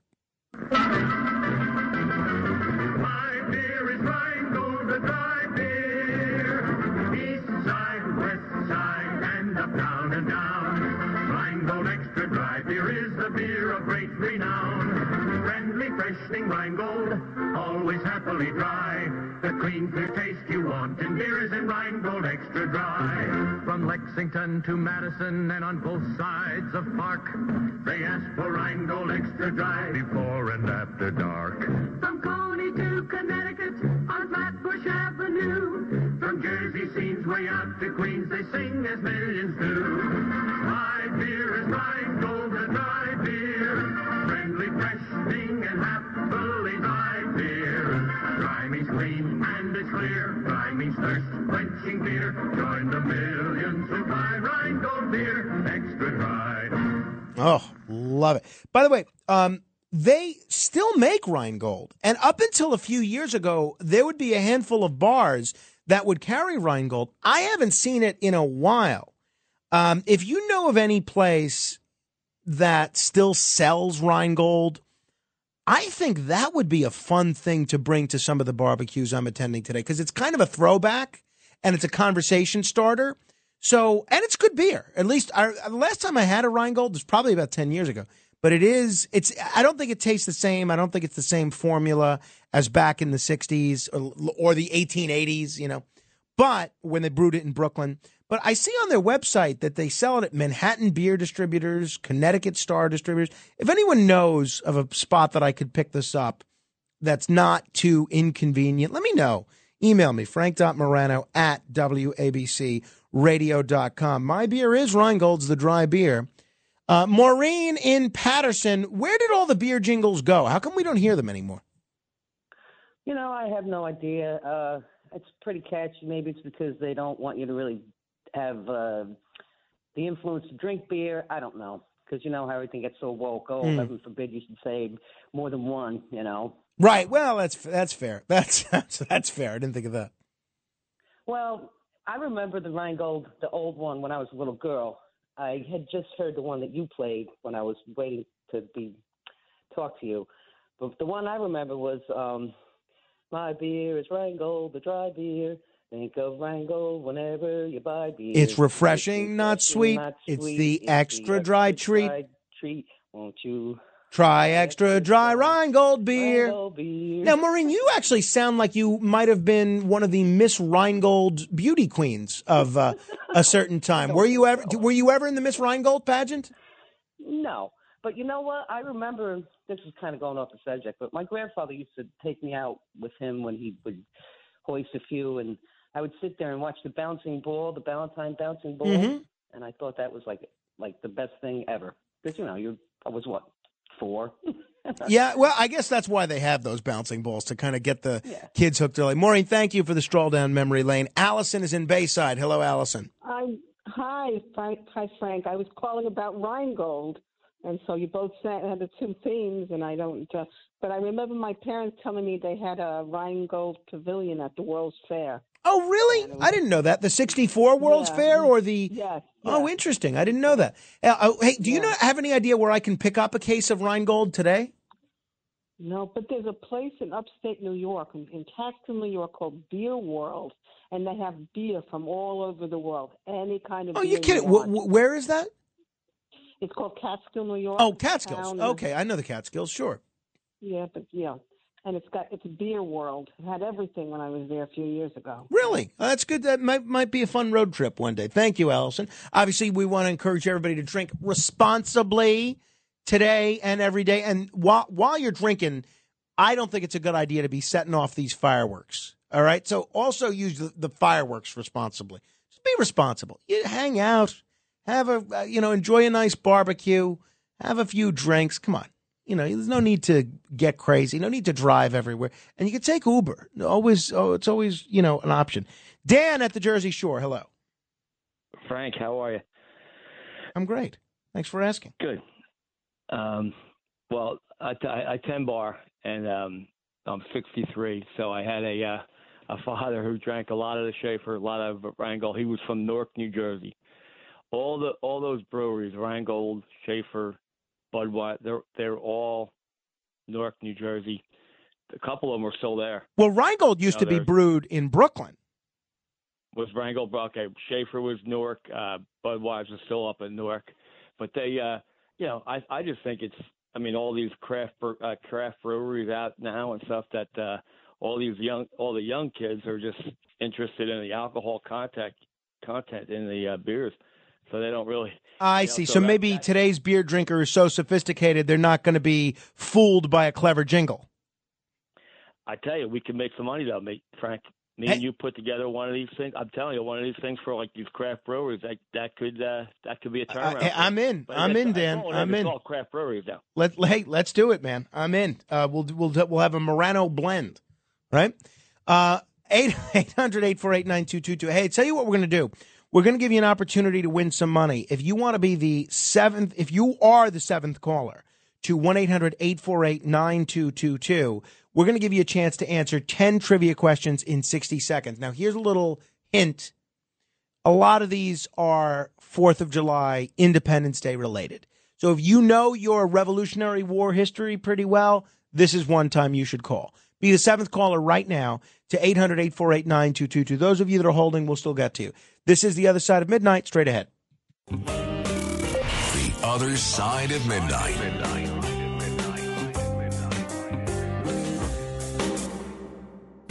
This is The Other Side of Midnight with Frank Morano.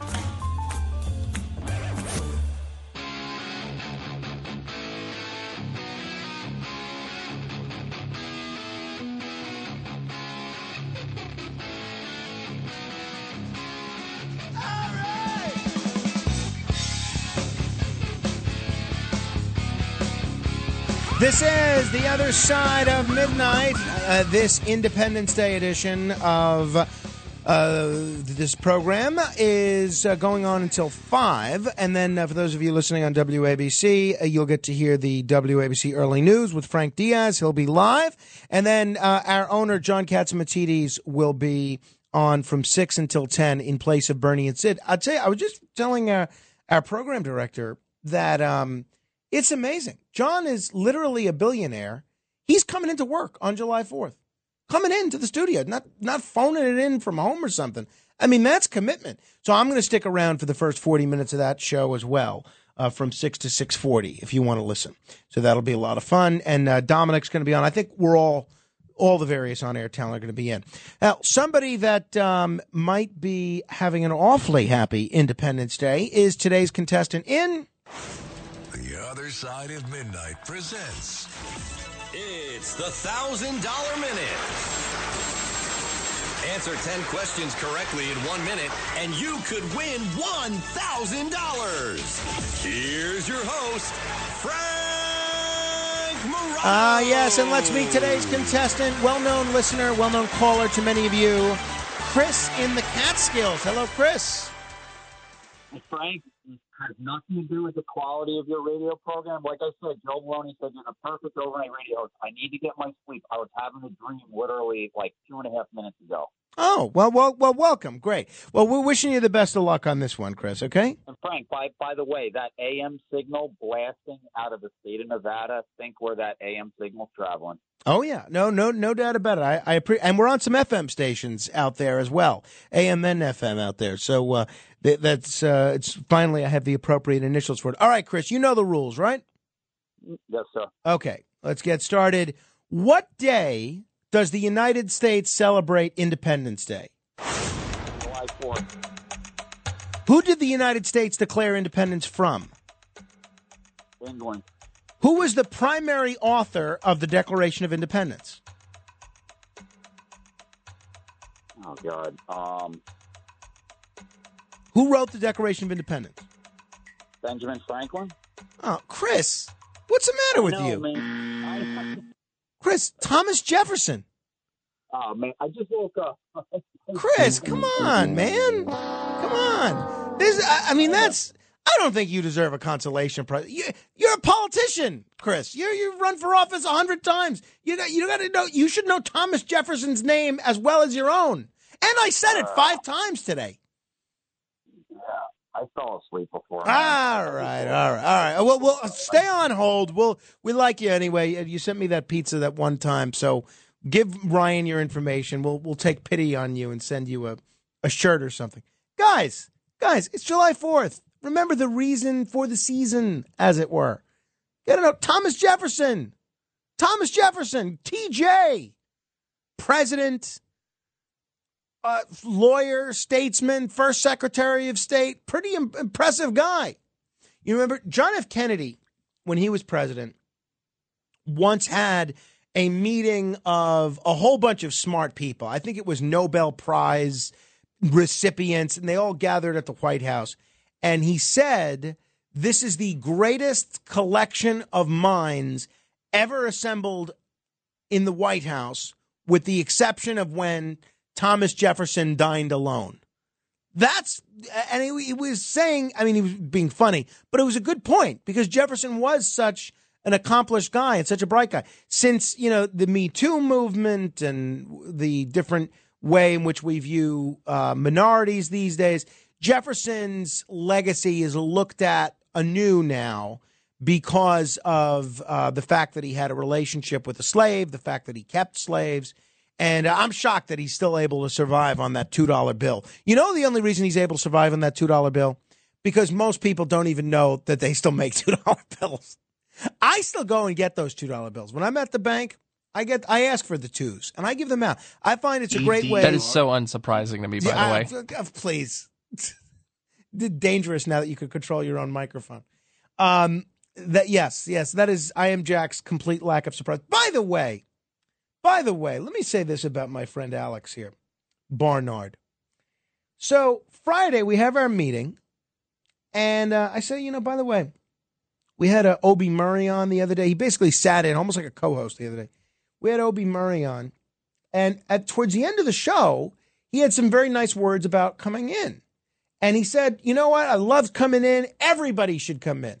I thought that's a nice thing. I thought maybe that's something we can make a promo out of. Maybe it's something that I could send guests when they want to participate on the phone rather than come in. And I said to Alex, hey, can you do me a favor? You don't have to do it now, but maybe next week, maybe Monday. Grab that audio of Obie Murray saying that. And Alex actually says to me with a straight face, he says, and this is why I'm sorry Matt Blaze isn't here to share this with me. He's on vacation this week.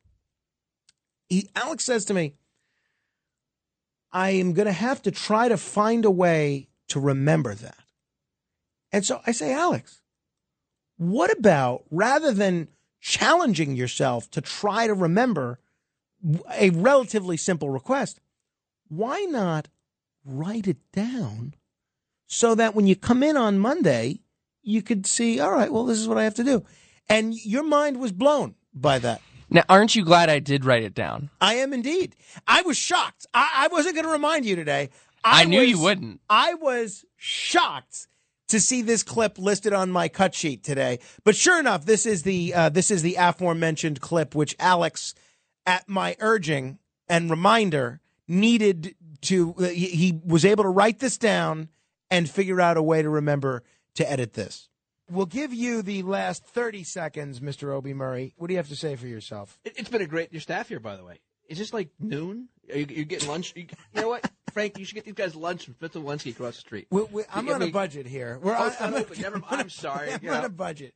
But these guys do okay. Here is amazing. It is. These guys have a lot of energy. Anybody you ask to be on this show to come and should. I agree with you. It feeds itself. It's I agree with fantastic. you. You see the city come alive here. It's the true. whole thing. I mean, it's terrific. Wait until you Thanks for see the having sun me. come up in about a half hour. Seriously, thanks for being a warrior these last 4 hours. It's been a real treat to have you. Anytime you feel like you have insomnia, come on Where's in. the key? So that was fun, and I'm glad Alex was able to have the wherewithal to write that down. All right. By the way, for everybody that's here on the holiday, working on the holiday, we have a fresh batch of my Aunt Camille's egg salad in the refrigerator, so everybody should enjoy that.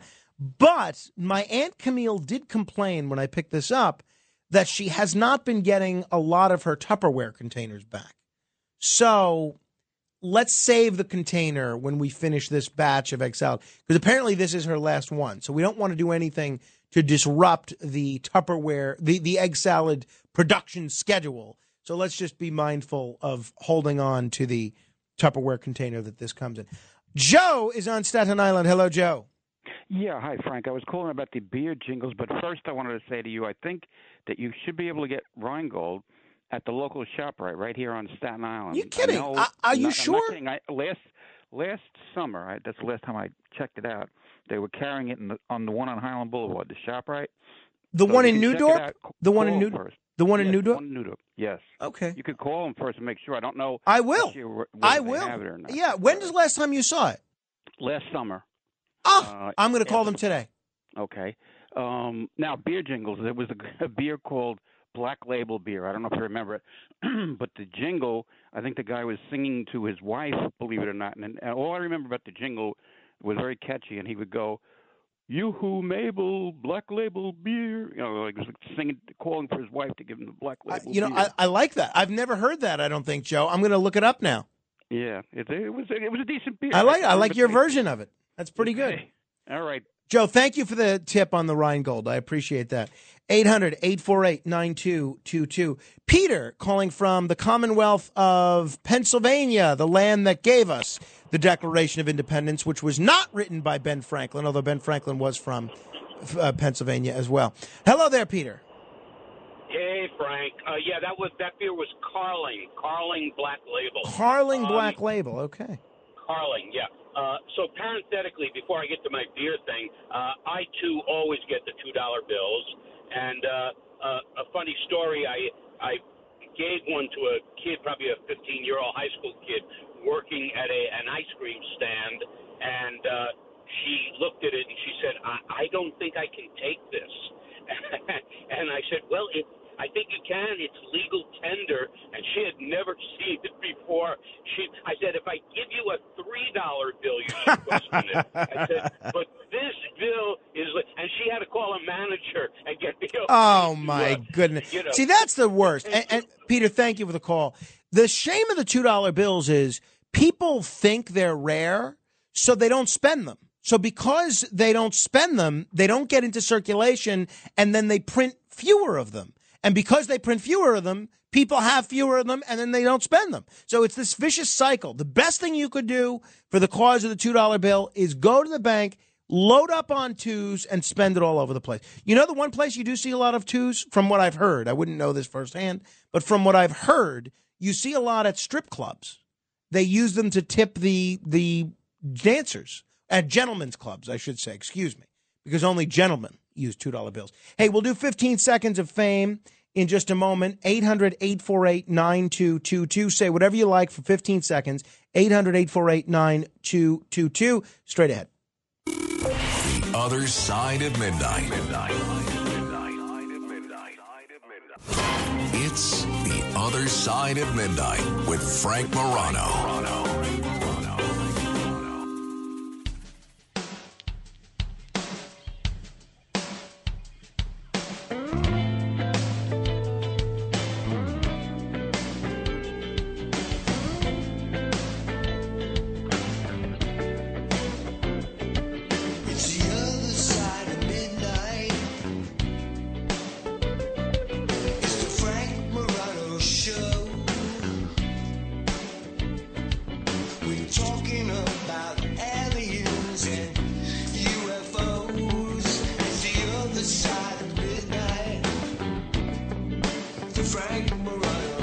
This is a theme song courtesy of Andy B., who's a great guy. He called earlier. I got to coordinate. Maybe we'll get Andy B. To work with that bartender and me on a beer jingle that somehow I can get a piece of, somehow. That'd be nice. That's one of my claims to fame. Andy B., as you could hear, everyone always thinks he's drunk. He sounds drunk, but he doesn't drink. He just gets one of those voices where he always just sounds drunk, but he is not. So he's actually, as you could hear there, a very talented musician. All right. Around this time of the show, we give you an opportunity to sound off for 15 seconds on any subject you like. We have 1, 2, 3 open lines. Now's the time. 800-848-9222 on this special Independence Day edition of The Other Side of Midnight. This is 15 seconds of fame. Let me begin with Stan in Fort Lee. Hello, Frank.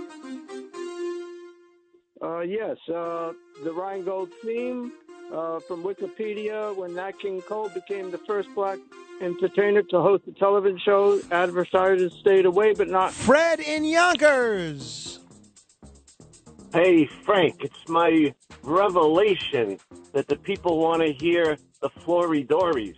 So in honor of W. Allen B. Combs, we want the Flory-Dories. We want... Frankie in Glendale. Happy birthday to our great nation and to Joey from Ronkonkoma. How you doing? How you doing? How you doing? How you doing? Yeah, I'll join you on the happy birthday, Joe from Ronkonkoma. Also, today would have been Calvin Coolidge's birthday if he was still around. Ralph is in New Jersey. Well, happy birthday to Mama Morano.